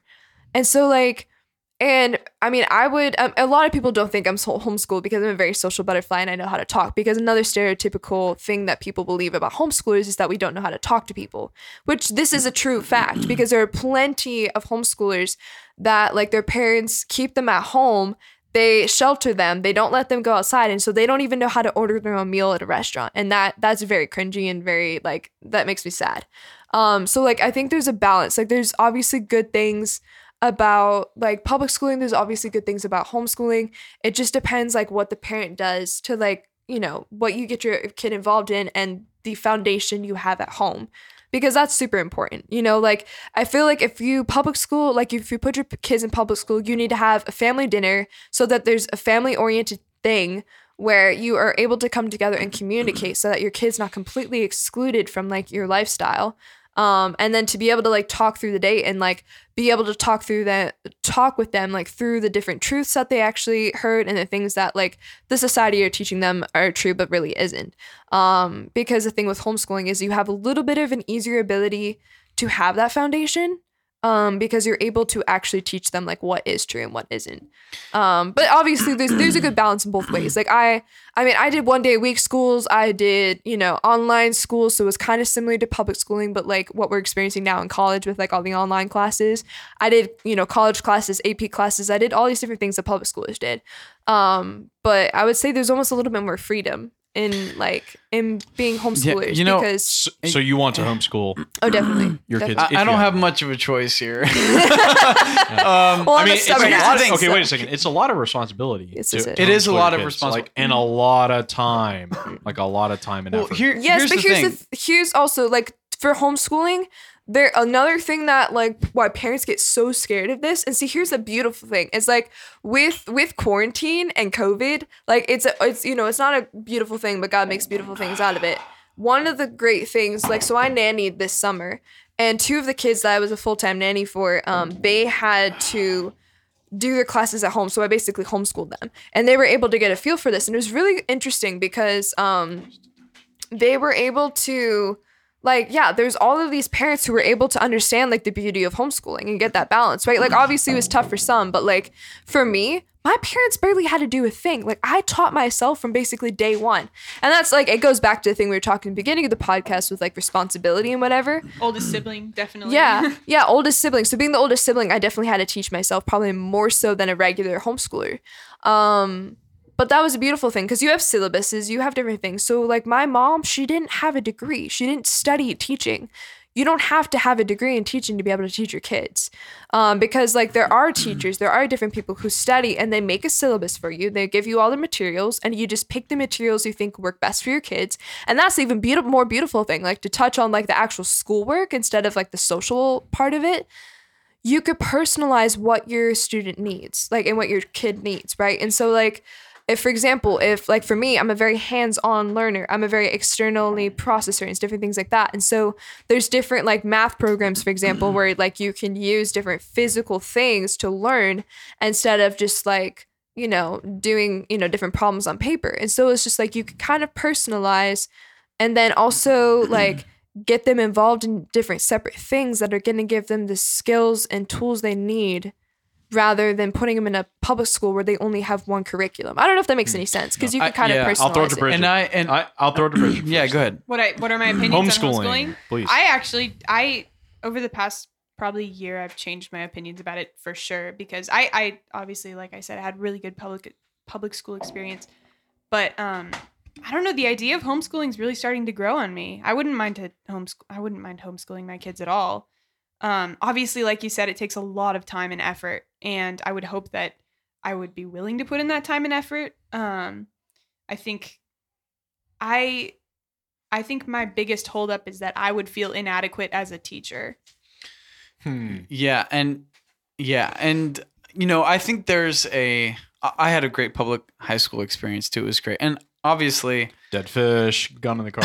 dead fish. It was great. That was actually middle school. But I think that there is this bad stereotype against homeschool, and that's that people you're a testament, right? You're a testament that came out. You're just like a public schooler. I mean, you came out You came out like us. I'm saying, here's what I'm saying. No. Here's what I'm saying. You're just like a public schooler, you know. All us well-adjusted people, Yeah. unlike you, homeschooler guys. Yeah. I'm gonna beat you your turned out ass. all Here's right. what I'm saying. You Here's turned what out I'm saying. I think that I support, like, it's grown on me too a little bit, and I support public You're school. welcome.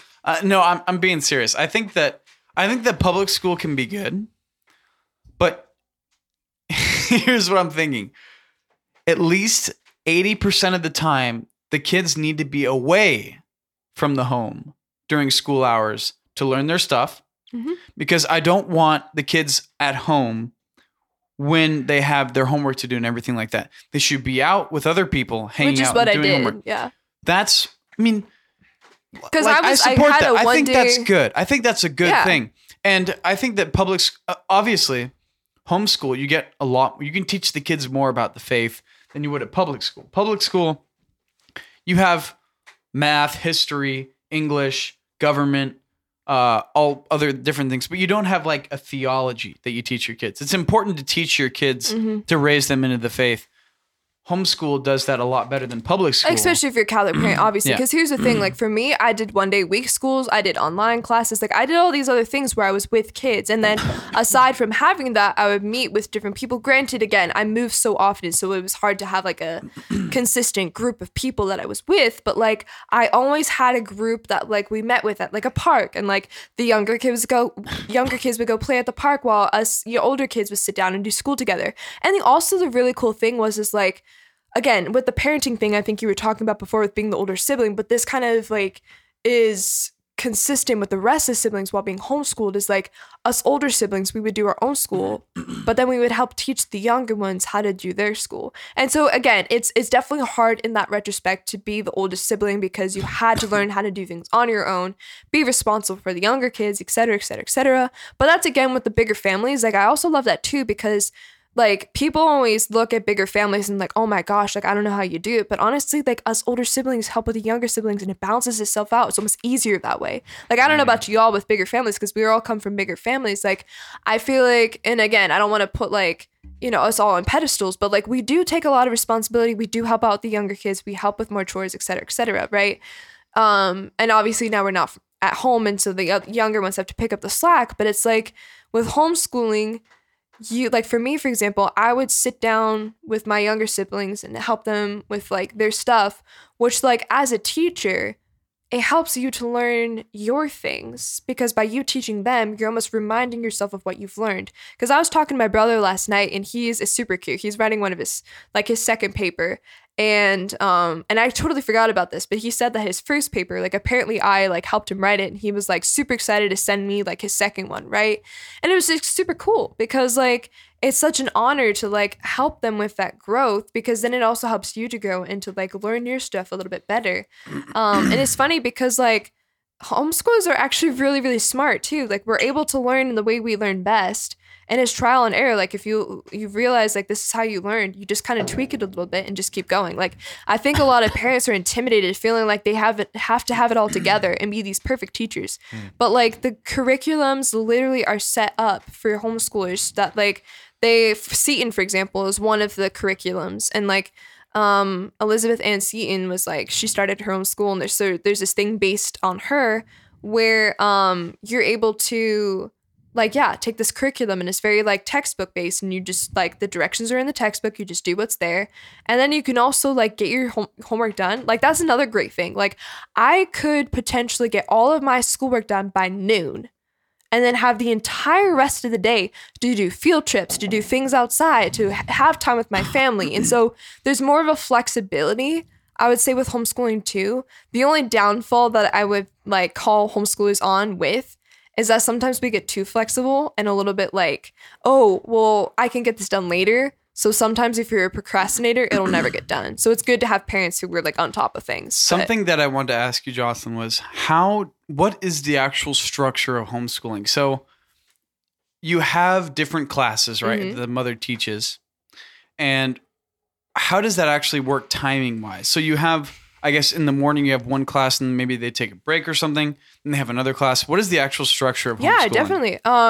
So generally, if I can remember, we have like a similar workload. It kind of depends. So like, for example, like a common day could look like we have a religion class, we have an English class, sometimes we have like editing or something like that, which is like kind of similar to English. We have history, science, literature, and then we'd have like a language. Like I studied Latin for like 6 years or something, and so like different things like that, right? And so here's the thing. For the structure, if you wanted, you can do a whole week's worth of a certain class, like in one day. Otherwise, you can also do, I don't know. So that was also another cool thing with homeschooling. For example, like I'm more of a literature-based and English person than I am like a science and a math person. And so if I needed to, this is also a perk of being homeschooled. I could...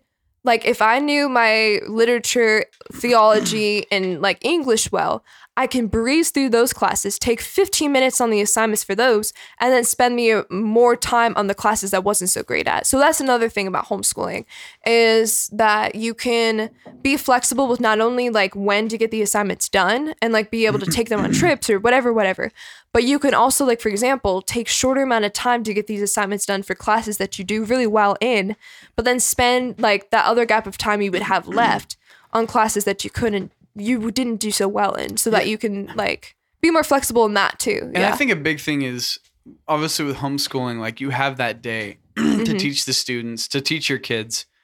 And, you know, and public high school, it's just the same, you know, it's like you have kids, like my last 2 years of high school, I was in advanced choir. So I had to be at school at 6:30 every morning, and we sang until like 7:30, and then that's when actual school started. Yeah, I think homeschool offers more flexibility because public school, you have basically what our system was. We had a 0 period, I had a 0 period, and then we had 1 through 7 periods. So first period was at 7. Our school started at 7:30 in the morning, and we ended at 2:30. So we started at 7:30. Each class was like 50 minutes or so. And then we had like basically 7 periods minus a lunch of 50-minute classes. And you know, and that's kind of the structure of public school, excuse me. That was the structure of public school. And you know, it was interesting because it wasn't boring, but it was the same exact formula. Yeah, you know, each day, 5 days a week. And homeschool, I think it offers more flexibility. Oh, definitely. And which I think is a really cool thing. Because for us, like, not to be like, because not every homeschooler is like this, but for example, like, if we were having like a rough day or something like that, and we just needed to take a family break, like, we can allow ourselves to sleep in, and then we can do that homework later. Like, obviously, there's, like, with my parents, they were decently strict, and so we tried having a schedule, right? But there was also a beauty of, like, okay, we had a rough day yesterday, let's just allow ourselves to sleep in. Or if you want to do school in your pajamas all day, go ahead.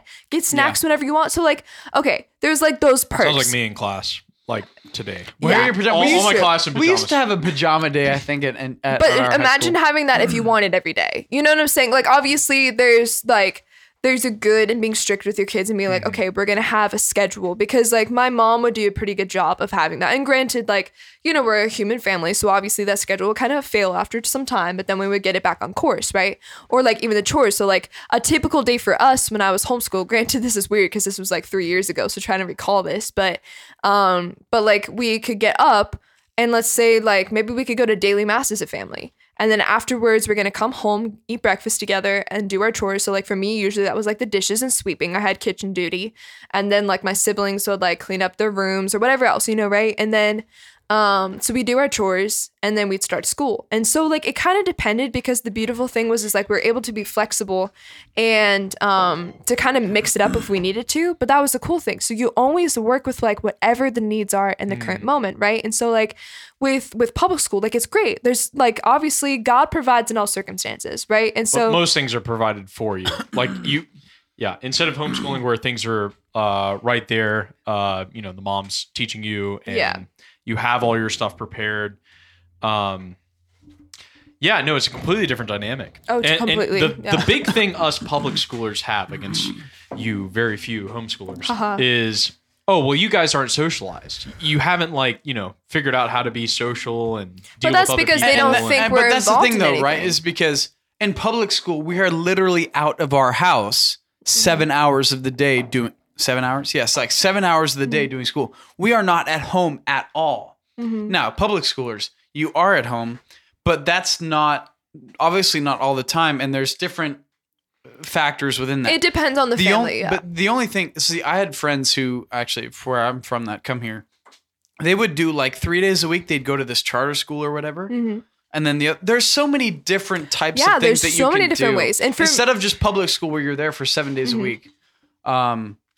Yeah, because for me growing up, it's all different. It's all different. There's a lot of different dynamics, and public school, you're just out. You're out. You can't go home. And I guess that's a big thing that basically says you are in an environment where you're actually kind of forced to socialize with other people. But homeschool, you're at home.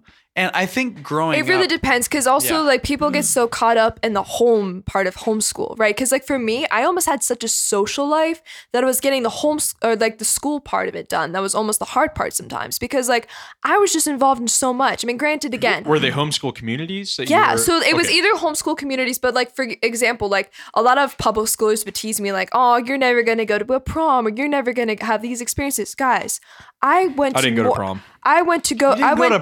I went to so many more dances than they did. Like, seriously, because I would get invited to, like, the public school proms, but then I would also go to, like, the homeschool dances. Wait. Yeah, can we I'm sorry. Hold on. Hold on. I started this show. I want to talk about it. Yeah. Okay, look. Hold on a minute. You didn't go to prom? Why didn't you go to prom? Dude, he's scared of girls. They had prom on the San Diego boardwalk with a fucking yacht. That's what Okay, I didn't go to that shit. Wait, hold on. I was out. I was out reading Aquinas. You were Alex Stenling. I'm not kidding. I was like literally reading Aquinas. Okay. I probably was reading the Church Fathers. You were reading Aquinas while everybody else was having a good time. Yeah, probably doing coke. Okay. I don't know why it was so popular. Okay. Hold on. Did you... Okay. What are you laughing about? You know me too well. Alex is not the most social person when it comes to high school. I'm not the most social. No. Hold on. Catholics, I am. Among the pagans, fuck them. Okay. Continue. All right.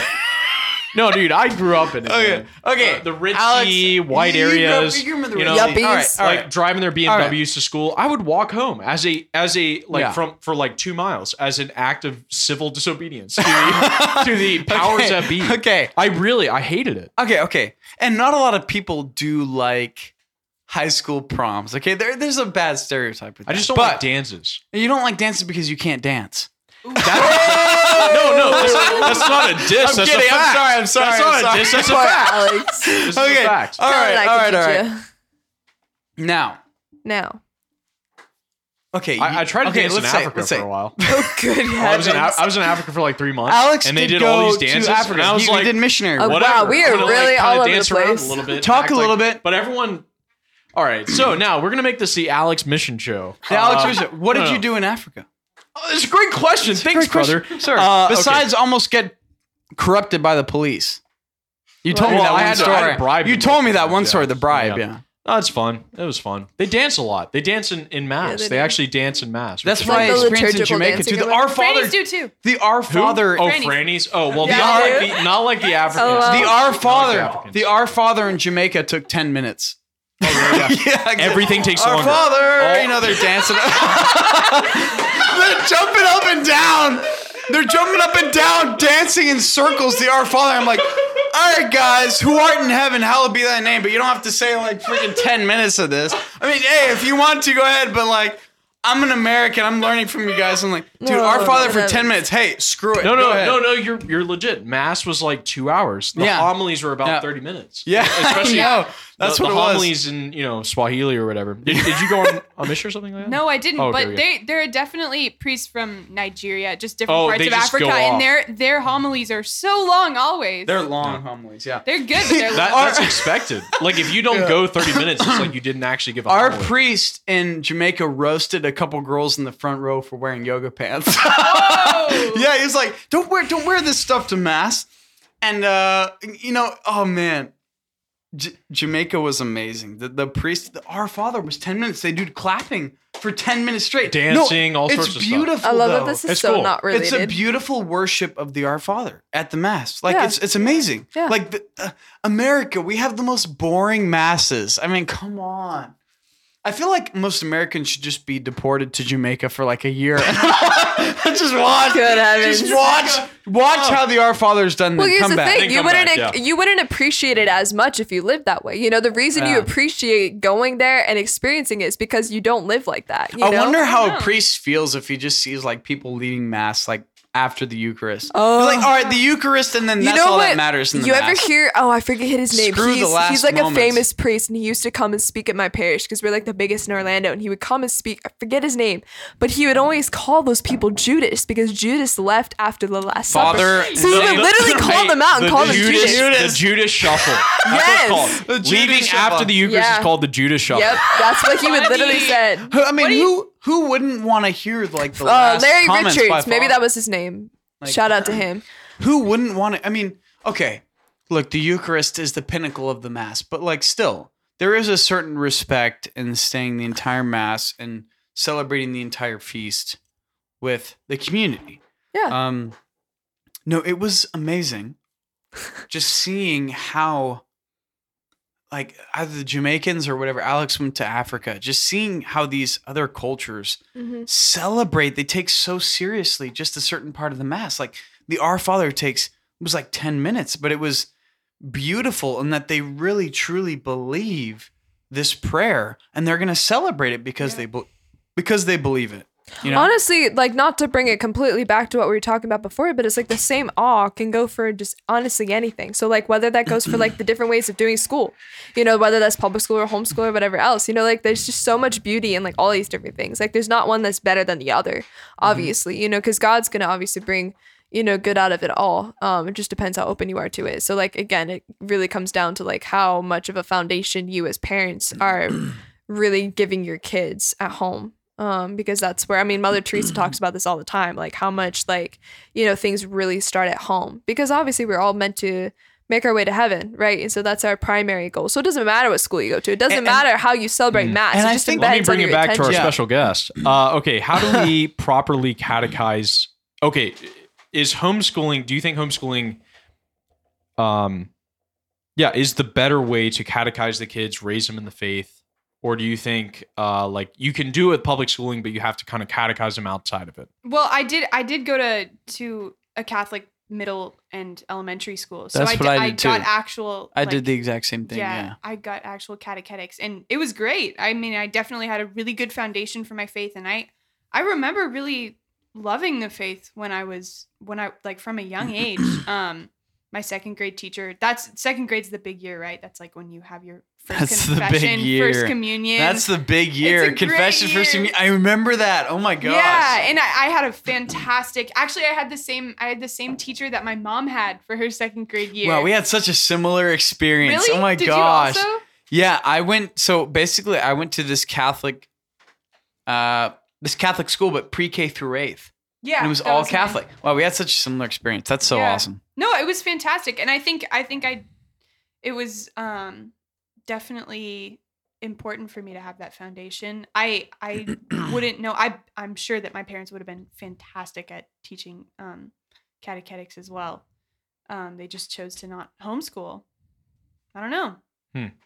I don't know how I would Worked out so far. Yeah, I mean, I'm doing okay. Okay, what do you think about? Okay, by the way, do you need to go exactly a date? No. Okay, Let's Joslynn? stay a little bit. Can like we till- say You a have- little bit? let's say like Okay. 8:30. Yeah. Let's say Let's just Are keep you going. with Joslynn, that you way good? that'll You wear good? off You good? Joslynn, the you good? As that'll long wear as off he the doesn't have total. work, yeah. My mind is like, dude, You're flowing. Okay, let's get back to it. I've Okay, had okay, 4 wait, glasses of wine and a shot of thing. Not enough. Okay, I want to get to this portion of it. Catholic universities, because this is a. I forgot. Cheers, by the I'll way. take This is DiSarno. This is so good. You like it? Okay, It's an Italian, right? almond- Aren't the Italians So the best? good. It's Yeah. almond liqueur. Okay, that's why From it tastes like Italy. an almond croissant. Oh yeah, it does. I didn't even think about it like Yeah. that. Yeah, it's a after dinner kind of like dessert liqueur, I love something like that. that. So Yeah, we also have Lafroig, but that is like extreme Scotch, really peaty moss. It's great. It's my favorite whiskey ever. That's actually my favorite liqueur. But okay, regardless, Catholic universities. Okay, specifically Franciscan. I'm not referring to Fordham or Loyola Marymount or any of these other like Catholic universities.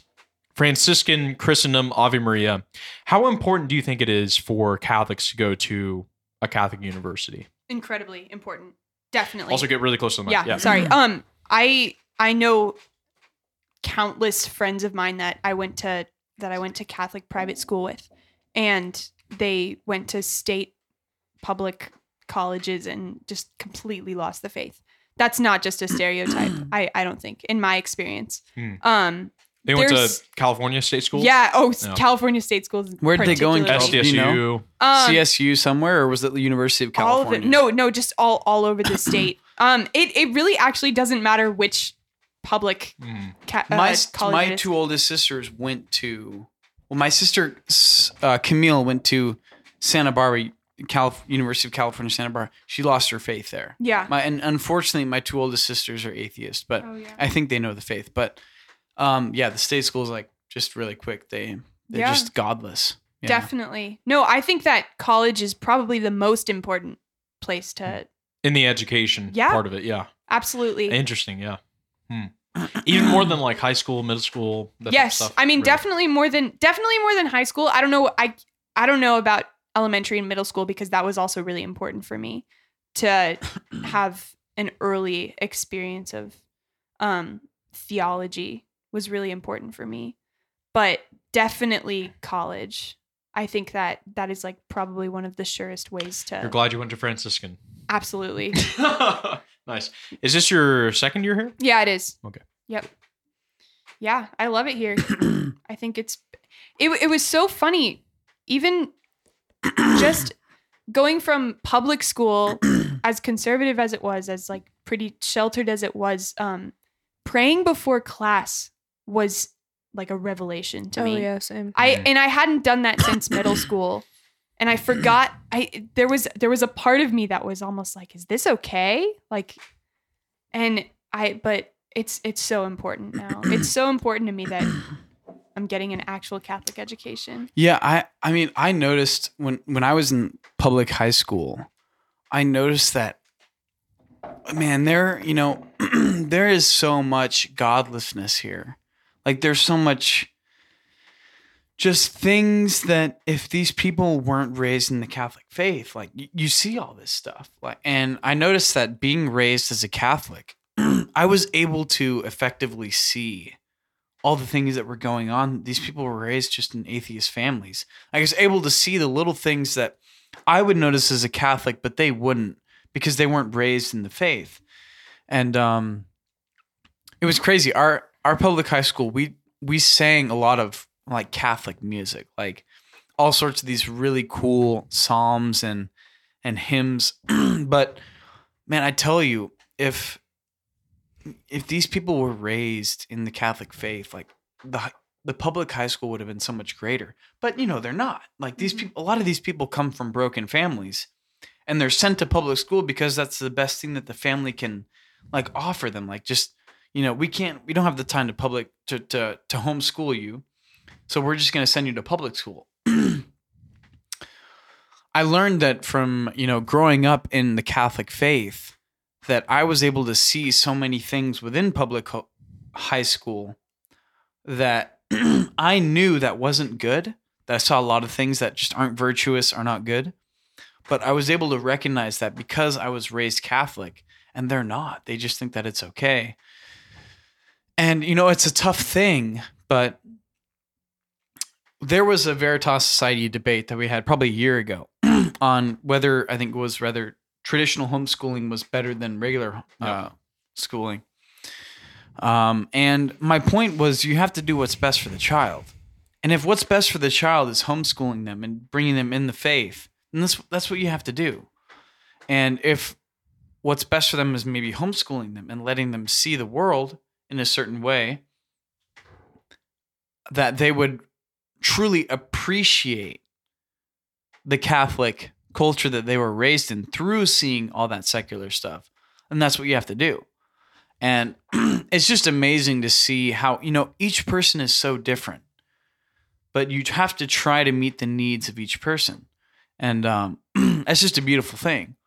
The Catholic faith is so diverse that it allows us to do these things, but it always gives us a structure to live by.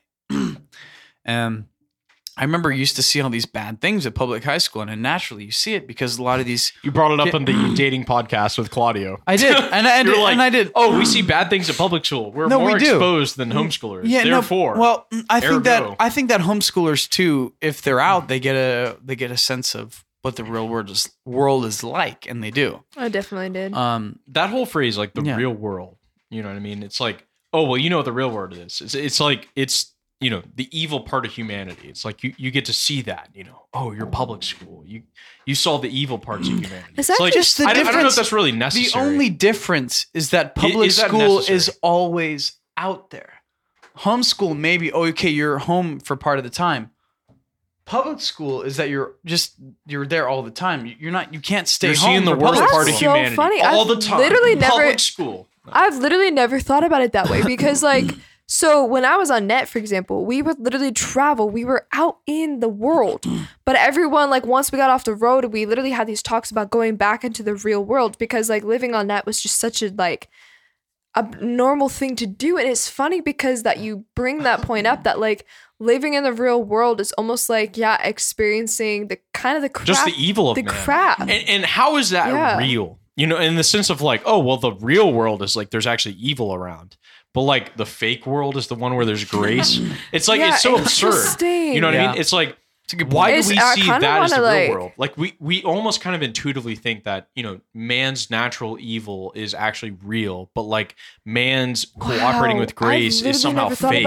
It's so absurd. It's that is absurd. oh, well, you're homeschooling and you have a good Catholic community. And oh, well, that's all kind of fake. But the real stuff is power and, violence and, That's all so this interesting. drugs and whatever. I think the true reality is being able to bring the Catholic teaching into the real world. So public schoolers are able to they're there all the time because you can't be home while you're public school. You're at school. But homeschoolers, they are taught explicitly the Catholic faith, and therefore they are able to evangelize to the real world. I guess a question what it's like. And I'm not saying that public schoolers don't live in the real world. Or I'm sorry, I don't think that homeschoolers are not living in the real world because they are. But what I'm saying is that if you have the opportunity to live in the real world, then why wouldn't you? You know what I mean? Because then you learn each thing about the real world.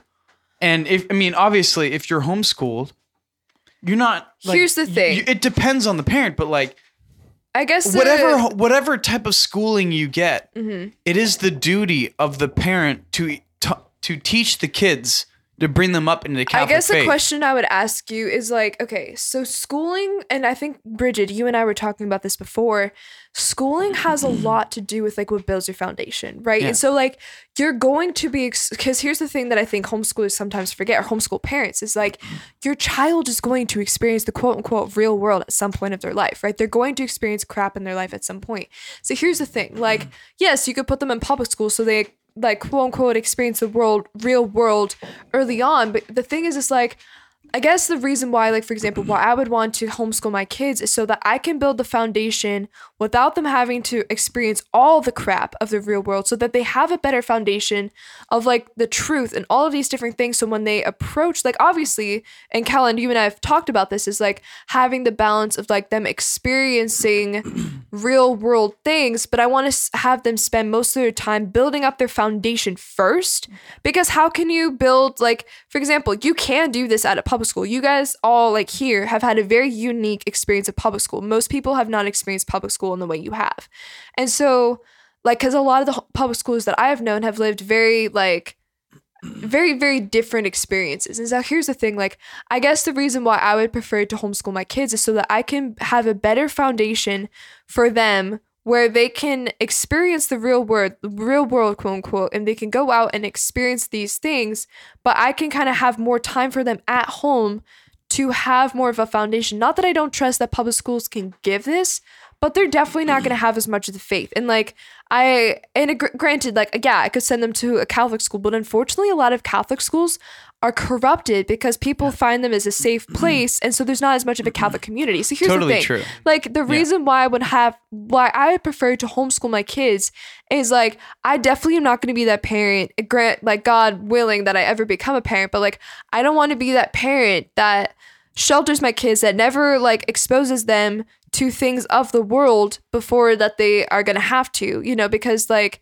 they're not going to know how to handle it. So there's obviously this balance, but I guess why, like, me personally, why I would prefer to homeschool my kids is because I can kind of have like, I can kind of help build that foundation of truth. Obviously I'm imperfect and I'm not going to have the best definition of truth because I'm not God, but I'm going to have probably a little better of a place than, like, say, a public school that doesn't necessarily is founded on the faith, you know, having that foundation for them so that they can have a balance and have a better foundation when they do experience those things of the quote unquote real world. I don't know if that makes any sense. I'm just thinking of, like, judging ourselves 10 years from now, like listening back to this 10 years from now, you know, like, Yeah, like, I mean, I'd never, you know, send them to public school. And like, I don't know. I mean, maybe some circumstance leads us to be like, yeah, public school kids, or, you know. I think I don't know. Again, I'm not closed off to it. No, Yeah. I know, but like, I don't know. definitely I'm would just prefer to thinking homeschool. here's what I think. Thinking future wise. I Yeah, think right. the point. I think any of the Who podcast- knows what the hell's going to happen? In the Yeah, I future? know. Yeah, have no right? It's going to be idea. so fun to look Friggin' back on 22. these. I have Here's no what- idea. I'm back at Franciscan. and I You're back think, at Franciscan. and I think here's what the point is that we've all had different high school experiences technically. But growing up in the faith, we are supposed to teach our children Catholic principles and teach them how to grow up in the faith. It is the duty as the parents to make that decision. But I think the point is that there's a balance. There has to be a balance somewhere. You know what I mean? And my parents taught me, you know, they sent me off to public school, which was great. But that didn't necessarily detract from my learning of Catholicism, growing up in Catholicism, because we did that like every Sunday. We would read the readings and we would talk about it and things like that. I just think that there's a balance in everything that you do. And that balance should be carefully taken into consideration.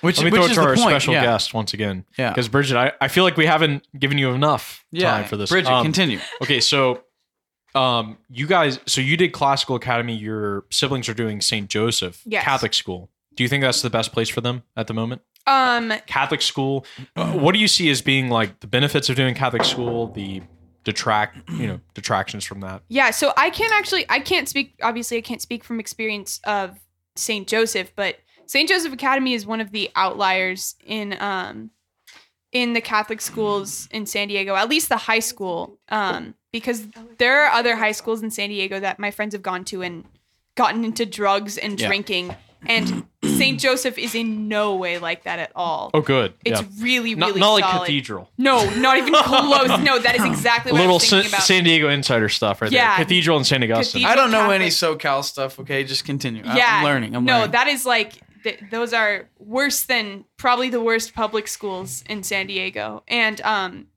my parents found a very, very good alternative to those. So for them, they're getting an actual classical education. They're really getting, all of my younger siblings are getting the education that I think I wished I would have had. The education that I was always looking forward to in college, actually. They're learning Latin and they're getting very rigorously taught in every single subject. So they're having a fantastic experience education-wise and theology-wise. Almost all their teachers are actually Franciscan alumni, which is why they convinced me. They basically were the ones that convinced me to come to Franciscan. Bam. Okay. Go ahead. I don't even know what I was saying. On Oh yeah, Classical Academy. All the alumni, those guys, they obviously are super solidly trained in theology, and they're passing that on to their students. So they're getting, honestly, a completely different education than I did. And I loved my education, but it definitely is more rigorous. So I think that if you can find those good pockets, it's important to, I don't know. I think St. Joseph is just the outlier in terms of high school specifically. I think who runs that school? Right now it's Luke Heinchel is his name. He's the principal. Is Miles Christie involved in that? Yeah, they're involved. They're not directly involved. They're not directly involved. It's actually not a diocesan school, so it's not connected to any diocese in particular. It's really its own independent thing, which makes it's a really unique situation for them. It gives them a lot of independence. Good on San Diego. So in having a school like that. So in San Diego, once again, shout out. Let's go San Diego, baby. Our Lady of Guadalupe, right? Telling you, man. So in San Diego in general, I'm just curious. A lot of the public schools, are there a lot of Catholic teachers that teach in the public schools that are Catholic, but maybe, or is it more of just like secular teachers in the public high schools? Dude, total communist. Yeah, no, my public high school didn't. I think I had maybe one Catholic teacher, and they never talked about it, obviously, because they're not legally allowed to talk about it. But they're definitely, yeah, I would say I had a lot of younger teachers, so they were all more liberal.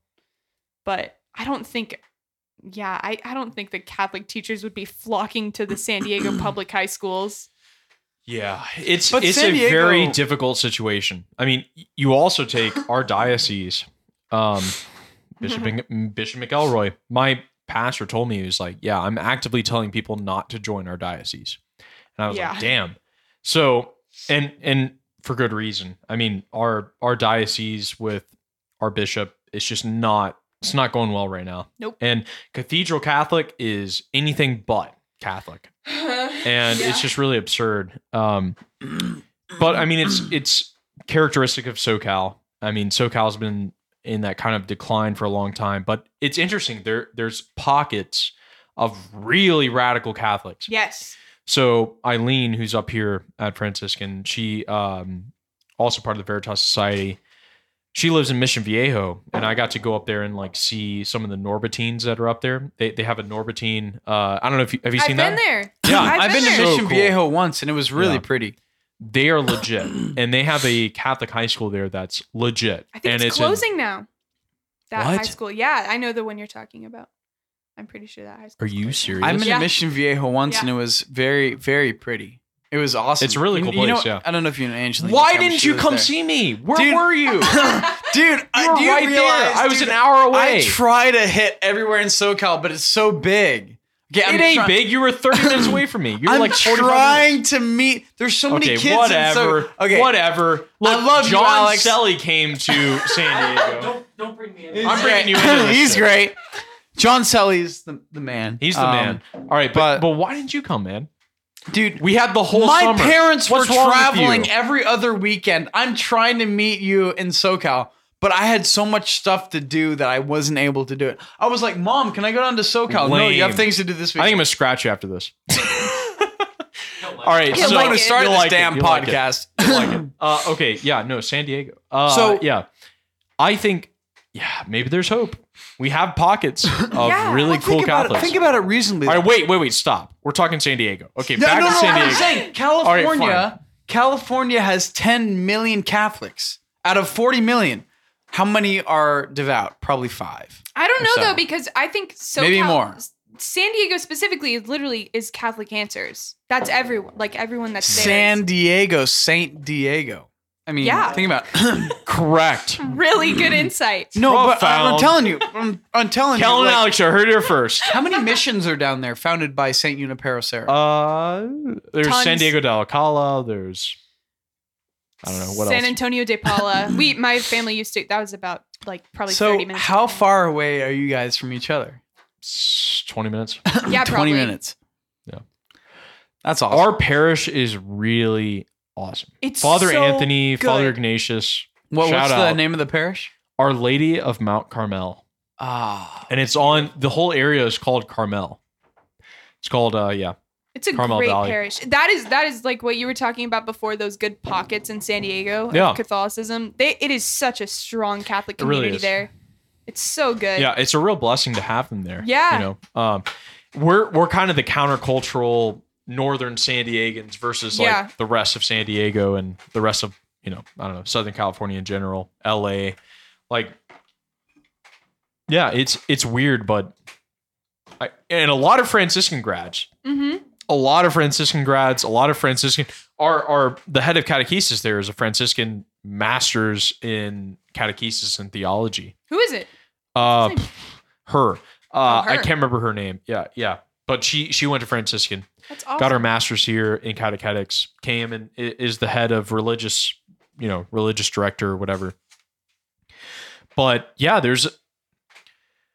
we need to bring it back. I'm telling you, like San Diego is such an amazing place. And Dr. Hahn talks about it in his classes too. He had the option to go to Catholic Answers in San Diego or to come here, and he decided to come here. And I'm sure he still resents that. Yeah. You know what I mean? Oh my gosh. Like, that's so funny. Instead of going to San Diego, I think it ended up being better for him just because he's in academia, he's Right. in the setting. But yeah, he could have gone to San Diego. He feel- talks about it in class too. He's like, That's yeah, so no. funny. He was like, yeah, no, Galilee is very similar to San Diego. You know, it's like, you know, Galilee's super beautiful. Everyone wants to live there. Like, yeah, San Diego. That's basically it. He's You know so what I mean? sad. Yeah. No, Do you it's- feel like a San Diegan? Because Yes. you seem like a San Diegan Hey, thanks. in a good way. I obviously. honestly feel very happy about you saying that as a actual native Yeah. San Diegan because yeah, I grew up there from 14 onwards. Yeah. My accent. Do I have an accent? I mean, I can't say because I'm from. Do I have an accent? I don't know. I don't understand. I don't think that California has okay, an I accent. had- Definitely say had to- dude and like Yeah, stuff that's like that. true. Like, you definitely say that a lot. See, I adopted that because I had a year where I was like the country buck in my high school class. I was the one who was like, yeah, I'm Alex. I'm from Tennessee. I'm all this type of stuff. I'm glad to be here. And I remember we had like a wasp nest outside of our, like we were in an outside bungalow part of our high school because they hadn't finished all the buildings at the high school.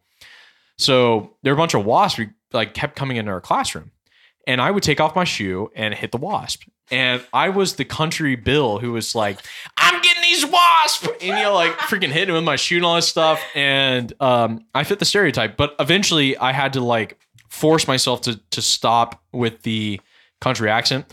There are certain words, and John Sully knows this, which I cannot say because I am unable to say it because of my Southern accent. Like what? HORROR. Don't ask him to say. Whore. No, Don't say say it. whore. Don't say whore. Say horror. So I have a story. Okay, so I was in English class, and it was one of those like we read Shakespeare out loud. Okay, do you know in Macbeth where Lady Macbeth comes in and she says HORROR 3 times? Yeah. This is how I said it. Whore, whore, whore. I am not kidding. I'm not bullshitting. I am saying exactly how I said it. Okay? I thought I said the word correctly. My entire class was dying laughing, as you guys are, you know. Oh man. And I was completely unawares. And I was like, why is everybody laughing? I said horror, which now I have to actually consciously say horror. Because in the South, Too good. that last R is like one of the hardest things you could possibly do. Oh my god. R, oil. whore. Oil. Whore. If I had to say OIL, oil, I would say oil. That. There are southern ways of saying things are very different, man. Fall asleep by the end of Horror. That's a very hard word for us to say. No, it's even hard for me, Oil. yeah. Oil. You say oil. Oil. Oil. Like that. And so anyways, I said that in my class. Everybody died laughing. And I didn't realize that I had said it weird. And my teacher had to legit just be like, no, don't worry, go ahead.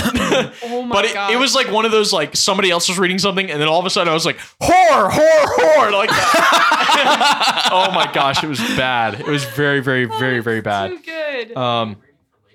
Yeah. I was Yeah, reading wait, for that's Lady a Macbeth. different question. I was reading for Lady Macbeth. I don't know. It was like one of those like everybody does Whore.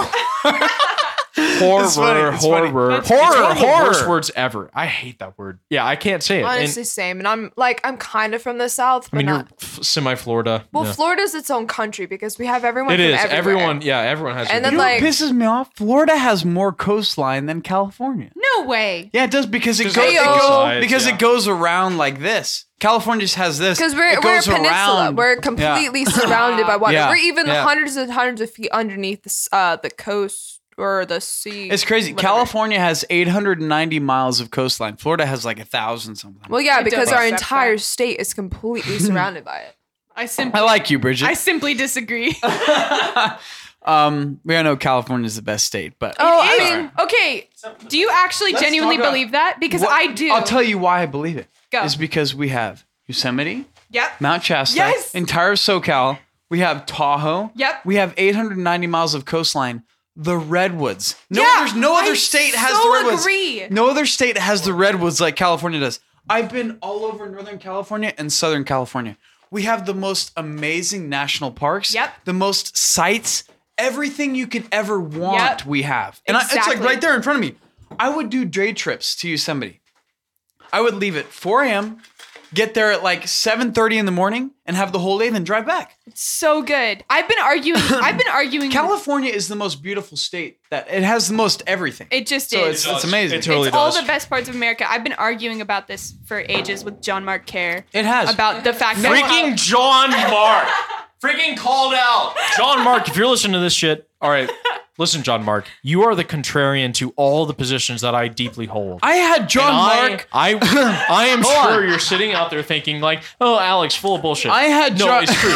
John Mark. All right, I'm calling you out. I had John You're Mark. going to show up to this debate on Sunday where I'm going to be debating, presenting had- pro Von Balthazar. I You're gonna had be like, John Mark. Oh, well, I know more. No, John Mark, I'm calling you out right now. Come and fight me. Come and wrestle me. I Whatever don't you know wanna do. if we'll box. You're welcome. Have any of you guys? Did you? I don't know. Did you struggle? Did you struggle with? when you Bridges came never here? struggled. Okay. Never. Bridget, you are amazing. Did you ever struggle with? Did you ever struggle with core classes coming in? With core classes. Like, did you find core classes more difficult than your majors Kellen's definitely classes? Never random. I don't know. Some core classes. Yeah, that sometimes. Yeah. See, sometimes Actually. they were so much more difficult than my regular classes. I don't know what it is. Like some Like of when the you had core to take classes. metaphysics and Yeah. ethics. I got an and A philosophy. in metaphysics because of French Santa Claus. Sorry. Sorry. Sorry. I think we all know So who it it is. was so easy, Shout out. yet I was like, okay, Sorry, you know, we're supposed to meet in like these. He wanted us to literally meet in groups like Yeah. every week. I was like, look, I plagiarized half of my final paper. I'm going to admit it. I did because I didn't know jack squat. Oh my But- gosh. You bad man. So You bad Bad man. You better cheers me on that one. I'm cheers to you on that one. I'm not drinking any more wine. Drink because- more wine. No, dude. Come on. I'm so out of We it have already. to finish this bottle. so messed up. You have got some serious cojones to finish that entire The bottle. biggest. All right. Continue, please. Okay, I found some core classes to be so much more difficult than my comm classes. I don't know why, but because I think my comm classes were a lot more focused. Yeah. Core classes, there was so much information. I was like, this is just like wild. Like I'm struggling to. I got a C- in philosophy of the human person. Oh my gosh. I was so bad. You're a C- It person. was so bad. Alex just called me a C- person. You're not wrong. I got some serious. I got a D. Okay. This is how pathetic I am. Okay. Oh, really? I got. Oh, really? My girlfriend knows. She calls me out on everything. She knows I'm pathetic, but I'm trying. I got. Okay. So my senior year, I was like, I want to have some good time to myself throughout the week. What I did was I had Tuesday and Thursday were my super heavy days. Tuesday, 9:30 to 10:45, 11 to 12:15, 12:45 to 2, 2:15 to 3:30, 6 to 8:40 night class. Holy cow. Now, I had 5 classes that day with a total of over 8 hours of class. Monday and Wednesday, I had 1 class. Friday, no class. So I was like, okay, this works. I'll do this. But some of my core classes, I sucked so bad. And I was like, why am I struggling with this? I don't know. I'm sorry, Alex. I'm sorry, John. I find philosophy to be so boring. Oh no. It is so boring to me. I'm like, okay, let's learn about all these philosophers and just see what they think. I'm like, man, I want to get my hands dirty. I want to touch things. Like, Yeah, but why do you want to do that? there you go. John said, but why do you want to do that? That's why. Philosophy is an important, essential part to the human life. But I thought that it sucked. But I was just like, okay, this is all sorts of really cool things regarding to healing and like the theology behind it. Like, it was just really cool. Franciscan offers the most amazing theology classes. I agree. Yeah, totally. And it's beautiful, and it's something that we have to learn because Something like it's like nothing else. Yeah, ultimately, what are we trying to do? We're trying to get to eternal salvation, right? We're trying to get Amen to that. We're trying to get to heaven, and that's Good what luck. we want to do. And we have the most amazing opportunities to do that at Franciscan. Like we have so many theology classes and so many different in-depth kind of classes that teach so much about the Catholic faith. I wish one regret that I think I had was I wish I took more theology classes at Franciscan because there's so much amazing theology that I could have learned that maybe I didn't, but I know that there's so much more that I can learn. And I'm learning that from people like you guys. Yeah. Each day. But dude, Yeah, theology. we had the podcast with Reba last night, and she brought like tons of theology stuff. We talked about Abraham and Isaac, and That's Hebrews. We had and- the other night, last night, we had this young woman who her father had a dream of becoming Catholic, right? Yep. And her father great grandfather was in Pakistan. Was Muslim in Pakistan. In Pakistan. He went to a Christian Yeah. hospital, and he was like on death's row, and he was just like super sick. He had a dream of Jesus, and he woke up and said to the Christian missionaries who were part of the hospital, like, tell me about Jesus. Whoa. Told him about Jesus. He converted. He was a landowner, had a lot of land. His family disinherited him. He lost all of his land and all of his property, all of his money, and he started living in the mission. He died a month later. All of No his way. kids stayed in the mission and grew up. And Reba, who was on the podcast, her grandfather was a Presbyterian minister, and he eventually immigrated to the United States, and they ended up, and she was talking about it. And I was like, oh my gosh, That's like incredible. she wouldn't be Amazing sitting here story. unless It was her- an amazing story. She was in the Air Force for 13 years. She worked in the Pentagon for a bunch of years, and she got medically relieved from medically discharged from the Air Force and decided to come to Franciscan. And we were all just sitting here, like We were amazed at her. I'm like, story. she's in my graduate classes, and I'm just sitting there like not paying attention to class at all. You know what I mean? I've been here for 4 years. I mean, I'm like, we literally whatever, talked it's church history. Or We something. literally talked like an hour after our podcast outside, and she was just telling us her story, and it was just the amazing conversion from Islam to Catholicism that she had. Her father had a dream of You becoming. talk Catholic. about having like California be against you. Yeah. Talk about Pakistan being Yeah. against you. You know what I mean? Like I'm like, wow, I survived the California public school. It's like, how about you survive the Pakistani, total social upheaval that it is becoming a Christian? Like you're not even, you're lower than a second class citizen. because you're you're basically over there. a dog It's so to them. it's so you lose your oppressed. property, you lose Yeah. your social status, you lose everything. And we talked about.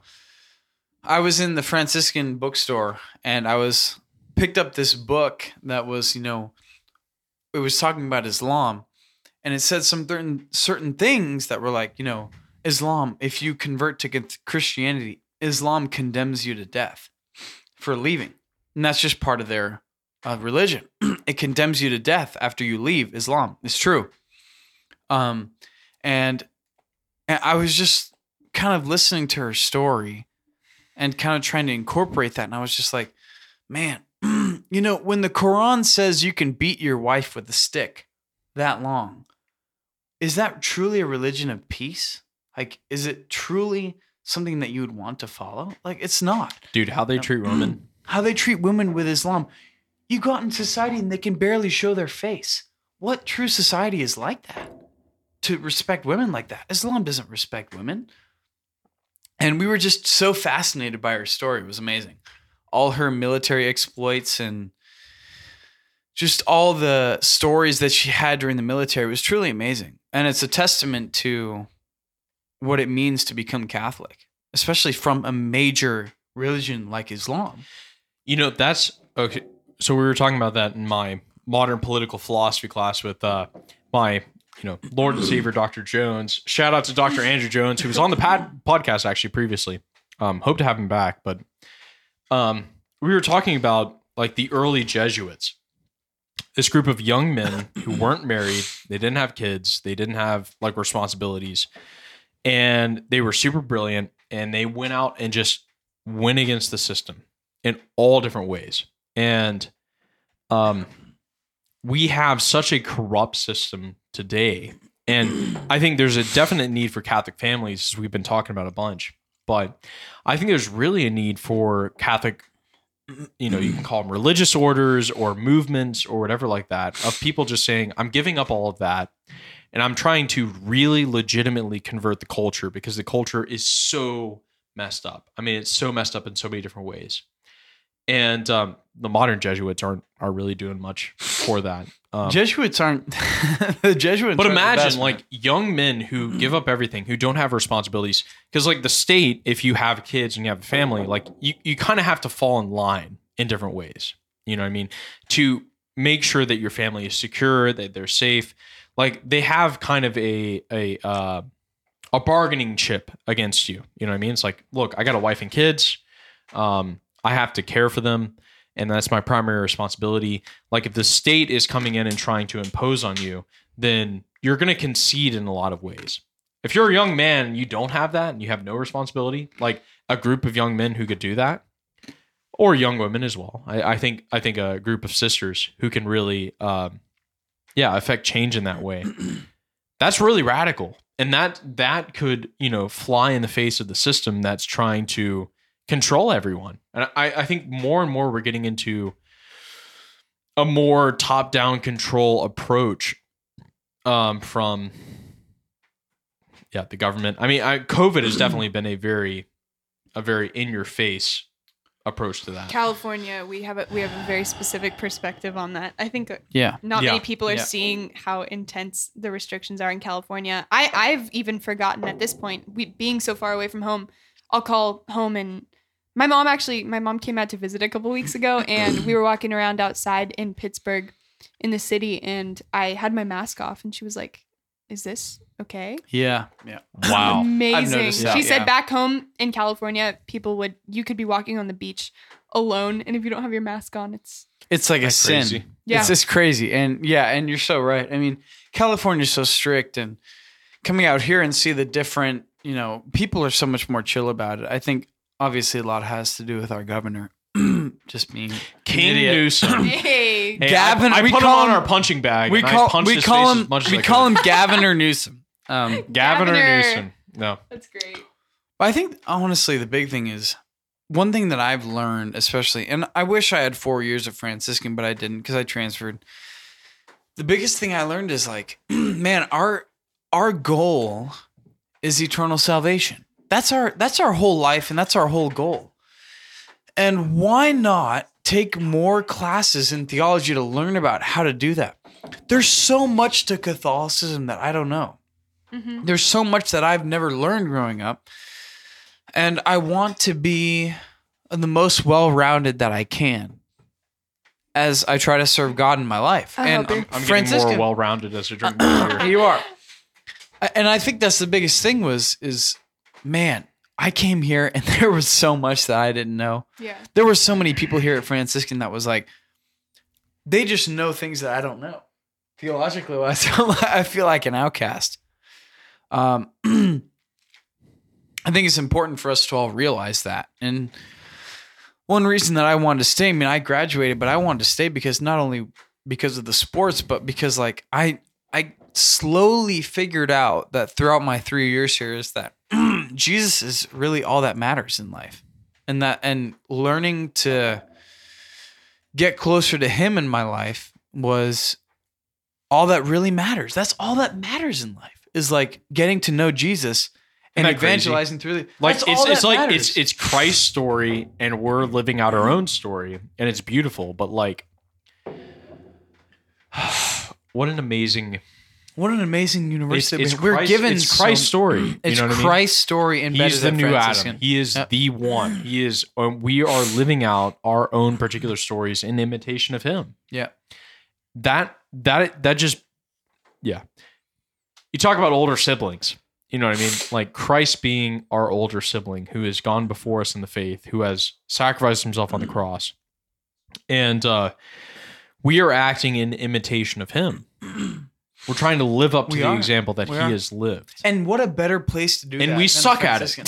Yeah, we do. We're fallen creatures. I mean, we have original sin. I mean, We- grace allows us to participate in that process. Like coming to the debate, which is immensely, it's coming very soon, right? And I am one of the presenters, and I have to be very sharp, unlike I am tonight, drinking and enjoying life. No, we're But eventually I have to be sharp.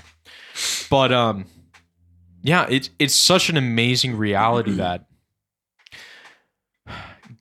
God has become man in Jesus Christ, and we like the fact that we can participate in his grace, in his life, in his goodness, and actually be holy, and not just externally imparted to us. Like, oh well, you're actual dog shit, but like I'm gonna like put my grace on top of you, and like I'll kind of see that you're good. But no. That's Protestant. What we really believe as Catholics is no, you actually can become good through the grace of Jesus Christ, and through the intercession of Mary and through the intercession of Christ, you can actually become good and make the world something more than just like we were talking about earlier about like, oh, well, there's the real world, right? Where power happens, where violence happens, where real power struggle happens. It's like, no, the real world is where you as the father, you as the mother, like are actually using all of your powers to make your children amazing people. And I've slowly learned, I think, especially through, since I wasn't homeschooled, but I've kind of learned, well, actually, my parents I took Algebra 2 at home. That was the only thing that I really took at home, homeschool basically. So I took one class at home, which was Algebra 2. But one thing that I learned is that, man, you learn so much about Jesus just at home, at the home. And like, coming home every day from school and Saturday or Sunday from mass, it's like you learn so much about Jesus through community, through being with other people. And, you can learn as much as you want through Catholic teaching and through theology and through all these classes that we have. But man, ultimately it comes down to who you're going to be as a person, like who you are going to turn out to be as a person. Like you can become the best version of yourself learning more and more about Jesus, and through theology and through philosophy, you can learn how to become a better person through that. And that's what Franciscan taught me. Is I wasn't the most philosophical and theological savvy. You still aren't. Yeah. I'm still not, but I learned that, man, there's so many amazing people here that I can learn from, that I can actually like grow in faith from. So many little things like I still don't know what Vespers are. You talked about Vespers. You still talked about like that, and just like certain things about priests. Evening prayer. That It's they do. evening prayer. That's all it is. How is did you go evening through prayer. 3 years Evening of prayer. Franciscan without Yeah. finding out what Vespers No, is? I'm telling you, there's so many things that I didn't know that I learned slowly through people. I was like, man, there's so many things here that I haven't known through my schooling. That how did all these other people know that I didn't? It's because I wasn't raised in that complete environment of learning about Jesus. Again, this is why I'm homeschooling my kids. And tell you what, look, if we get married and you want to do that, screw it. Go ahead. Like, I do endorse that. But Here. what is life ultimately? It's about getting to know Christ and trying to become saints and trying to get to heaven. Yeah. Why not learn on this earth about as much as we can about that. Like we can, I've slowly learned throughout Franciscan, that's what it comes to, is trying to become the best person that you can be and learning all these theological things, because all it does is help you become a better person. And I wish I took more theology and philosophy classes, but I just didn't. But I know that I would have learned so much more about Jesus and about church history than I already have. And I mean, it's like an amazing thing that Franciscan offers you. Yeah, I mean, like you said, I mean, shout out to Matthew Kelly. He says, like, his famous quote is, like, become the best version of yourself, right? And so, like, that's what we're here on this earth. I mean, like, in the catechism, it talks about, like, we're here to know, love, and serve God, right? And so that's our main purpose here is, like, to know, love, and serve God. That's so, like, all it is. You don't have to go to a Catholic college. You don't have to go to a Catholic school or to be even homeschooled. But I mean, like, granted, preferably I would like to homeschool. But putting that aside, it's like whatever that looks like you're meant to know, love, and serve God. So whatever way you could glorify God the best and become the best version of yourself, like, go for that thing, and go for what the best you are offered. Like if you are, if you have the ability to learn more about Jesus and learn more about the church through an opportunity like Franciscan, why would you not go for it? Mm-hmm.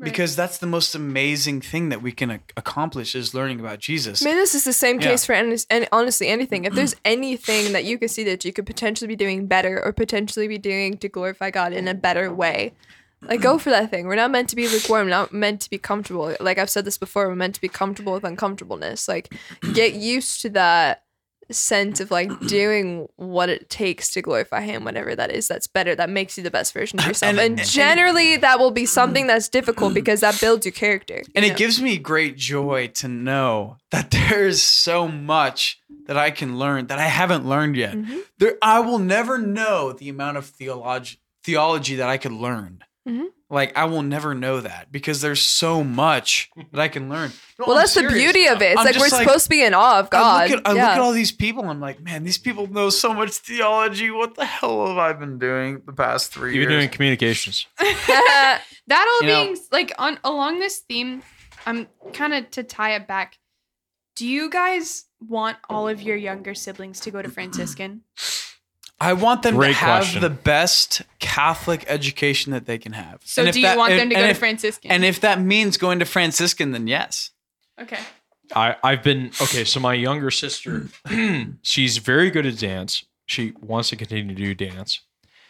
And I've been thinking I want her to go to Franciscan, which does not have a dance program. I will tell you that. But I think if she goes to a UC or a San Diego State or any of these state schools, I think she'll lose the faith. That's what happened to my two oldest sisters. I at least I'm fearful of that, And I think regardless of whether your career ends you up somewhere, like losing the faith is not worth that.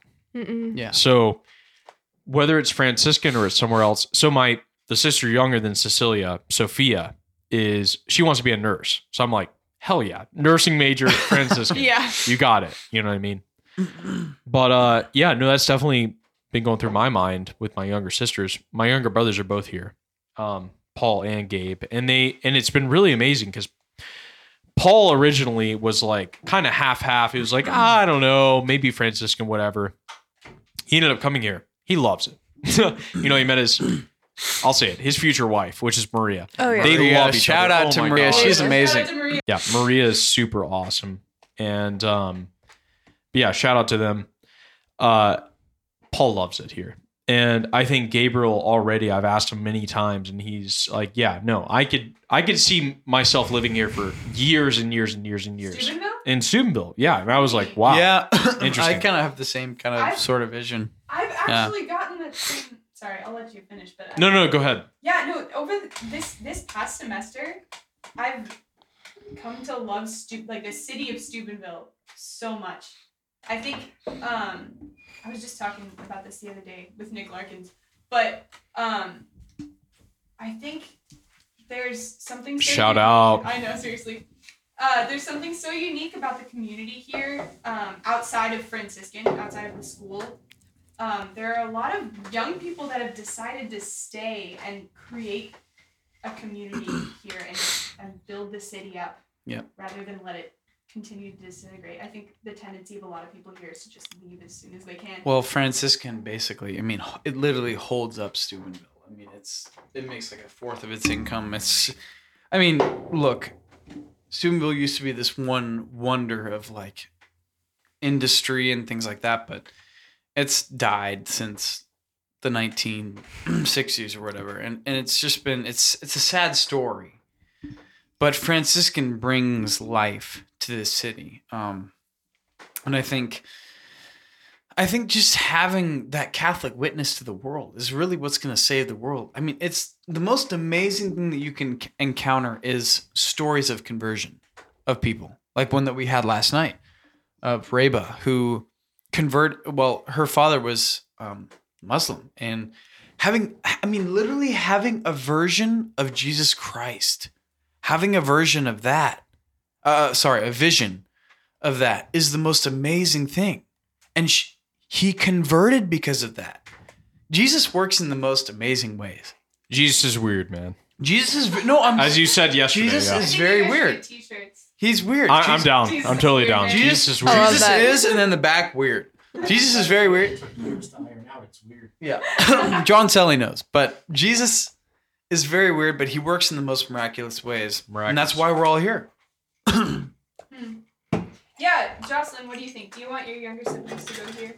Yeah, definitely. So my sister underneath me, she's not really much for college, and she's also she's met somebody that I could see them getting married young. And like, yeah, honestly, I really dig it. Like, we've known their family for a long time, and so like I can honestly see her go for community college, like just really simple, getting a degree. I did a year of community college as I hiccup. LOL. LOL. I kind of like. But yeah, so the sister right underneath me, I don't think she would. As much as I would love for her to come to Franciscan, I don't think she actually would. But I don't think, like, she's such a strong, like, I honestly admire her and I look up to her. Her name's Juliana, shout out to her. But I love her so much, and she's such a solid human being. Like, I definitely look up to her. And she just, like, has a really good head on her shoulders, and I'm just really proud of her. And so, honestly, like, I can see her doing really well with just, like, continuously going with this guy that she's with and going to community college. But my sister underneath her, Joelle, is a very, very, very smart kid. She skipped a grade to go into high school and is a sophomore. She's only 14, taking college classes and all this crazy stuff, and is hoping to be a nursing student. I would not be surprised if she ended up smart. like finding the new cure to some crazy disease. But she actually, funny story, she is actually considering doing net like I did and then going to Franciscan. So, but for my brothers, honestly, like I feel like so Catholic for saying this, but I really hope one of them does become a priest. It'd be great. Hey, but, more priests, the better the world. Yeah, honestly, I could see my brother Jacob becoming a priest. He's such a solid little dude, and I love him so much. His curly hair. Which one's the dude that plays baseball? James. Okay, so my brother James is the one who plays baseball, and he's so much of a stud. I don't know if he could become a priest, but we'll see what happens. He can knock Islam out. But here's the thing: like one of the priests that I'm the closest with is who played baseball. Take that, Muhammad. Yeah, but what's funny is actually one of the priests that my family is the closest with actually played baseball like almost professionally and was actually engaged. But then ended up being called to the priesthood, and it's funny because his fiance at the time is actually now a sister and is very well known. So it's their story's crazy, and I love them both dearly. Oh my gosh, they were engaged. Yes, they were engaged. He entered the priesthood, and she became his sister. Oh my god! Yeah, so that love. Jesus broke up their No, but it was so Room for the cool. Holy Spirit. John Sally said it. Okay, continue. But yeah, so it, like, to go back to your question, Brigid, honestly, like, I would love for all of them to come to Franciscan. I mean, honestly, like, I mean, granted, I'm paying for this myself, and so God provides and he pulls through, because there's no way that, like, all my siblings could do that, and, like, my parents provide for them. So, like, if God provides for the same way that he has for me, I'm sure that they could.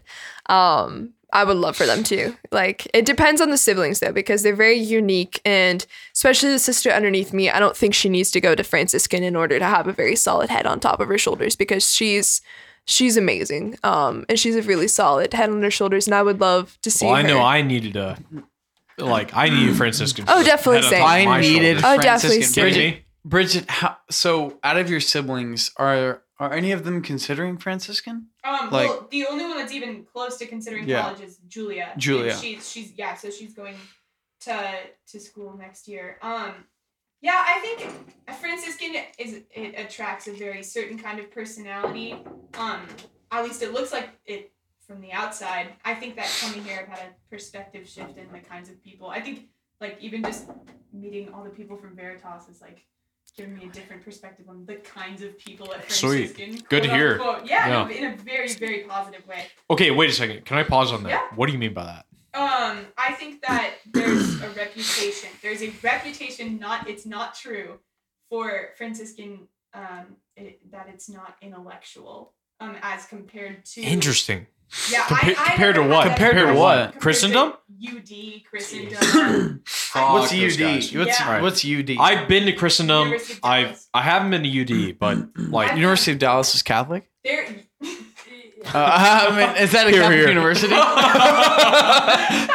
I don't know. I'm sorry. I don't know. Ostensibly, it is. Yes. Yeah, no, but I think that I found a very specific niche for myself here in a very good way.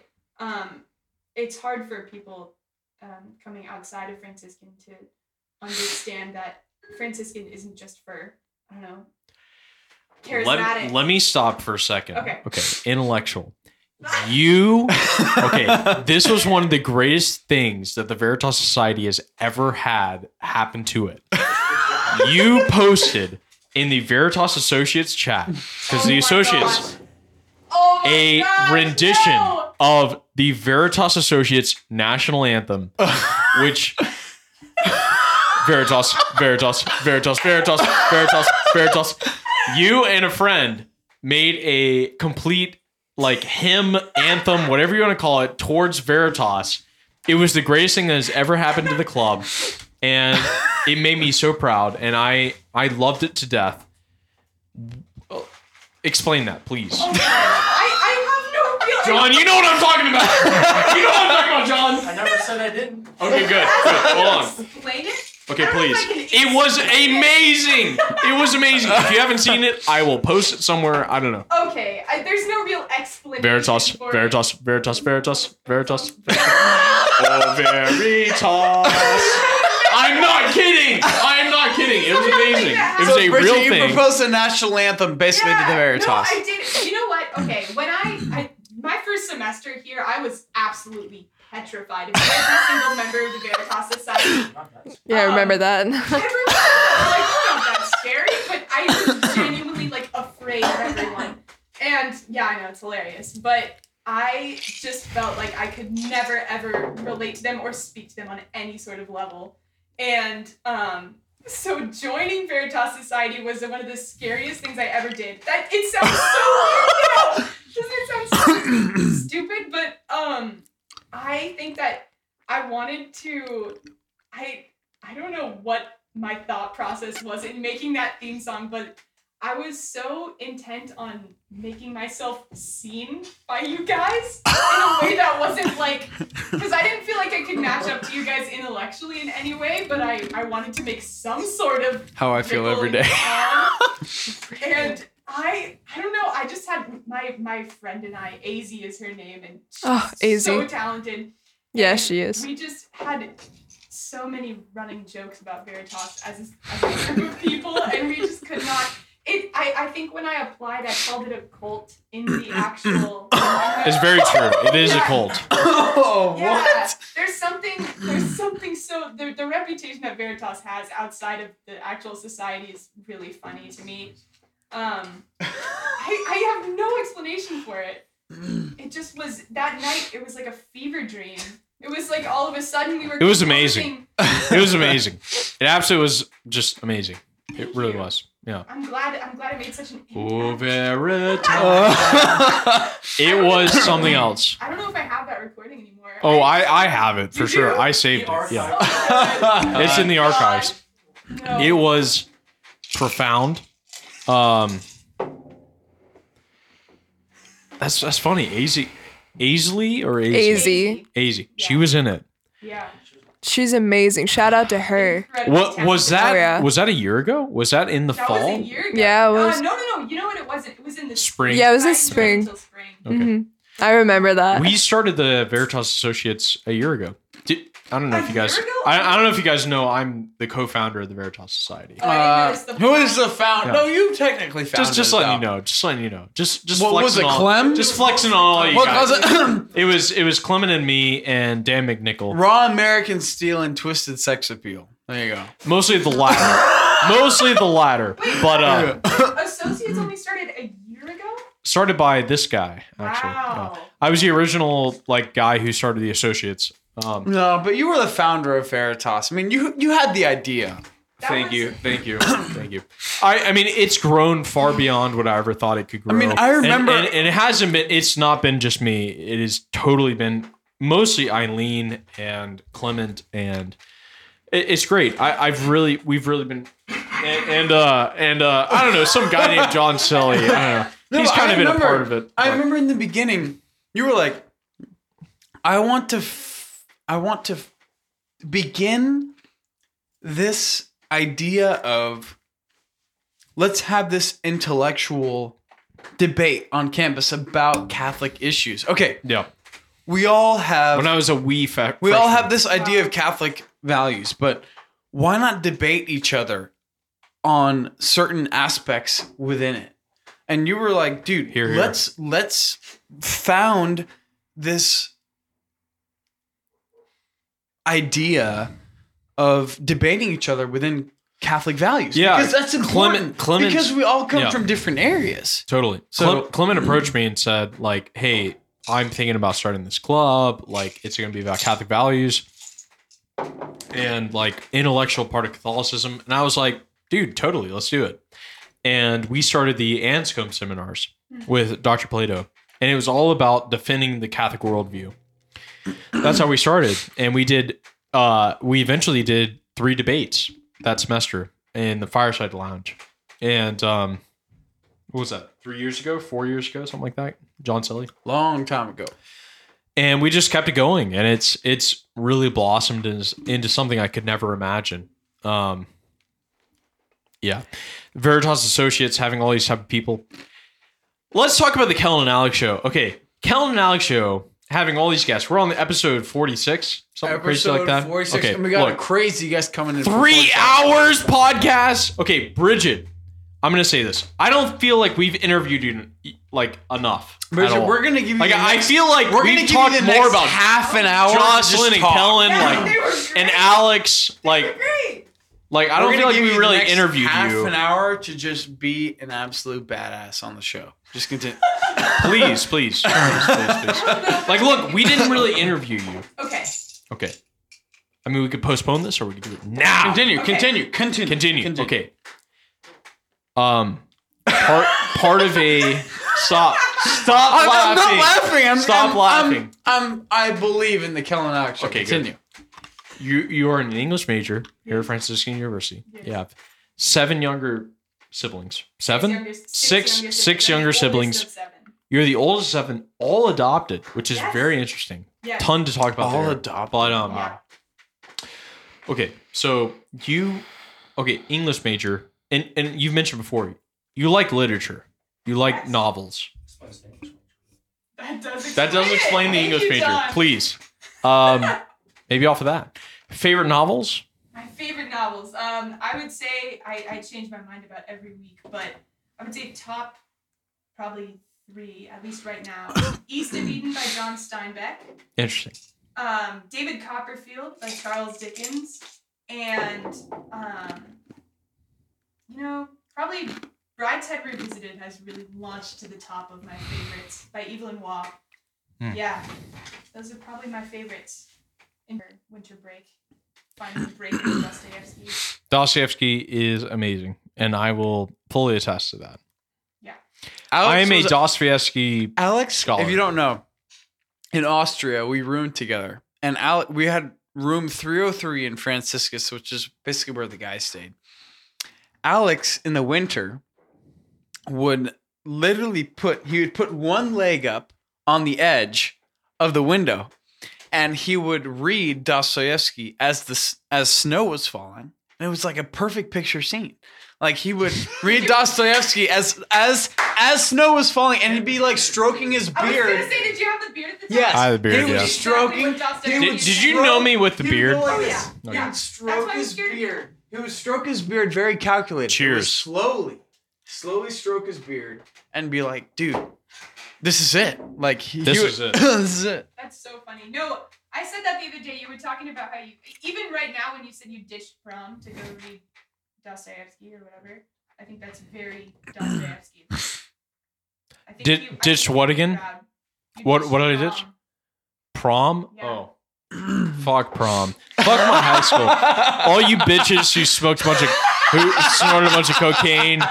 Fuck you. However, you had a different experience with prom than I did because nobody was doing coke at my prom. Please. Nobody was doing coke in my prom. Hey, I wanted to be, that prom, I'd be down with that. But like, no, not my prom. Okay.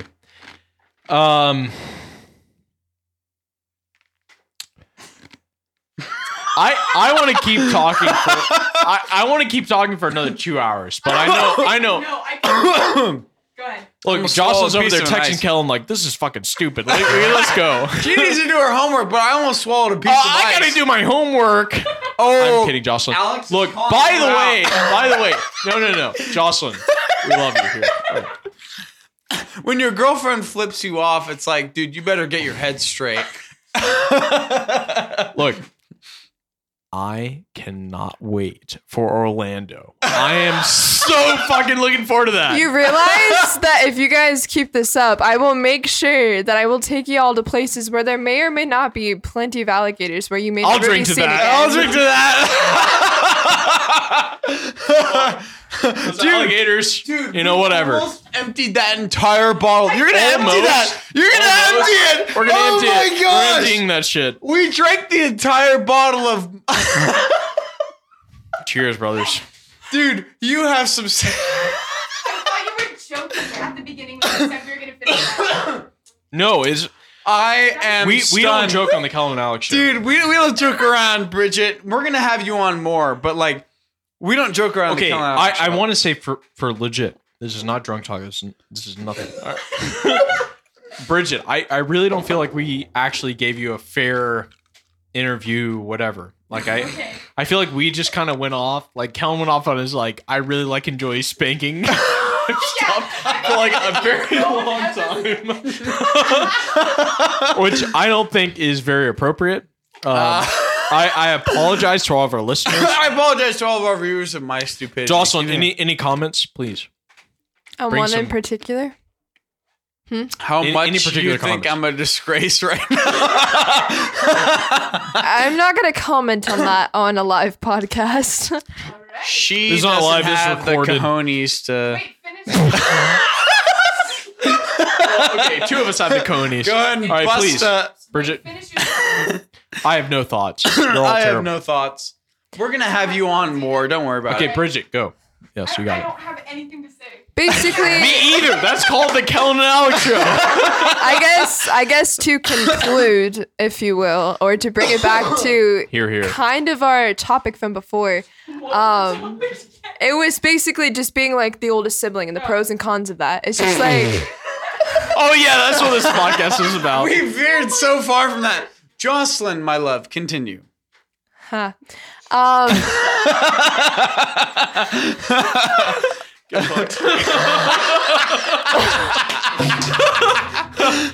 Jocelyn, I love. Continue. I know you love me. Continue. Certain occasions. I'm kidding. I'm kidding. I am kidding. Good luck, Want to leave the whole story anymore. Oh no, dude! I think this is actually we've continued 3 hours and 10 minutes on this podcast. This is the most drunk yet amazing podcast we've ever had. Totally. No. And where's the rest of it? It's all gone. Dude, we drank that. This is gone. We All right. drank that And I'm entire thing. still entirely sober. I'm sober too, dude. I'm good. I'm good to go. I have to go to the bathroom really bad, but I want to think- hear your opinion. Wait. I think the women on this podcast are a little bit lacking on the drinking department. Sorry that we're more responsible than y'all men. Look, Thursday nights are the home of the podcast. all right? Thursday nights are the homies. Friday. Okay, John, I'm sorry I can't hear anything. You know. Thursday nights. Incriminate yourself more. Incriminate. I'm sure look, dude, they want to put me in jail. They can. We will still do the Kellen Alex show in jail. All right, guys. So we're here, third day. I've been shitting in the toilet in my room. Oh no! All right, I'm Brigid, sorry. I feel bad. You haven't really been drinking at all much, and I'm sure you're completely sober right now. You must think of us as complete Okay, wait idiots. a second. They Both are of you complete guys' idiots. cups are full. All right, so I can't accept any corroborating evidence. I have to utilize the latrine really bad. Utilize it. Get out of here. Get I out of here. have to use the. I'll be right back. Go. Okay, Joslynn, bring us back to reality. What do you have to say? This is, I guess to bring it back to where we were before, just talking about like, the perks of being the oldest, but then also not, I mean, there's obviously pros and cons to everything, but there's quite the experience of being the oldest sibling, So, I mean, yes, Tell me about it. we've gone all over, but I mean, in a way to like kind of bring it all back together, like being the oldest sibling is full of that, like you're going to experience just all these different things.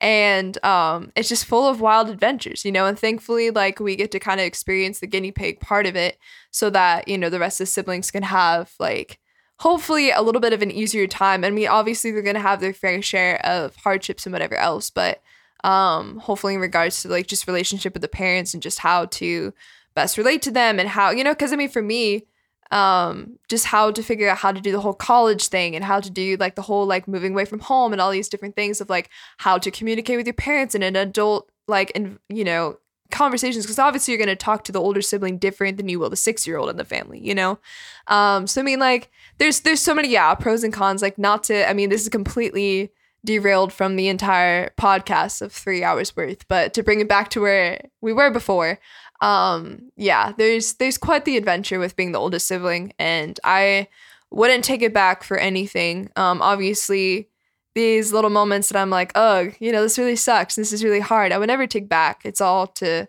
unify with the Lord's suffering and just his whatever. But yeah, the Lord makes beautiful things out of all of this. But shout out to all of those oldest siblings. Like, hang in there, you're doing great. Hopefully this gives you a little bit of hope. And for all y'all younger siblings, know that like, we don't exactly know. I mean, Kellen, you're a younger sibling. Have faith, my dear friends, that, if you're in my position where you're like the fourth, just like look up to your siblings, but still at the same time, screw with them. Don't scratch him. Don't scratch them. Don't do that. Put guns in their car. Push them off on their tricycle. Brigid, okay, let's get back to our special guest. Brigid, By the way, your Brigid, your before final you- thoughts of like, okay, being Yeah. the oldest sibling. By the way, You are. just by the to way, let you are know, the oldest sibling. just to let you know, we are going to have you on more. So Yes. continue. Yeah. No, you said that. I do comprehend that. I have dementia, so continue. My final thoughts about being the oldest sibling, I would not have it any other way. I think it's given me a lot of valuable life experience, and I hope that it has prepared me either for parenthood or just to be a functional human being in the world. I mean, it's definitely given me a perspective on responsibility, and I think that at the very least, to bring it out into a wider perspective, it's given me a lot of insight into how my actions don't just affect me, but they are they set a precedent, or they set an example for other people. I think that's a big part of Christianity too. I think that all of our actions set examples for the rest of the culture. So maybe it's just a microcosm of that. I would agree. Amen to that. Amen. And amen to that. the best microcosm of all human action. The Kellen and Alex show, baby. Let's go, baby. We got it down. Hey, we understand what's this- going on. Brigid, thank you so much for coming on the podcast. Yeah, There's a Christian religion. then it's Catholicism or nothing. What politics actually is, art of people living together, orienting one another towards virtue. And the person was like, dude, flirting is the abortion of love. This is the most worthy, most exciting, most adventurous. Drop a nuke on the Franciscan bubble. The Kellen and Alex Show.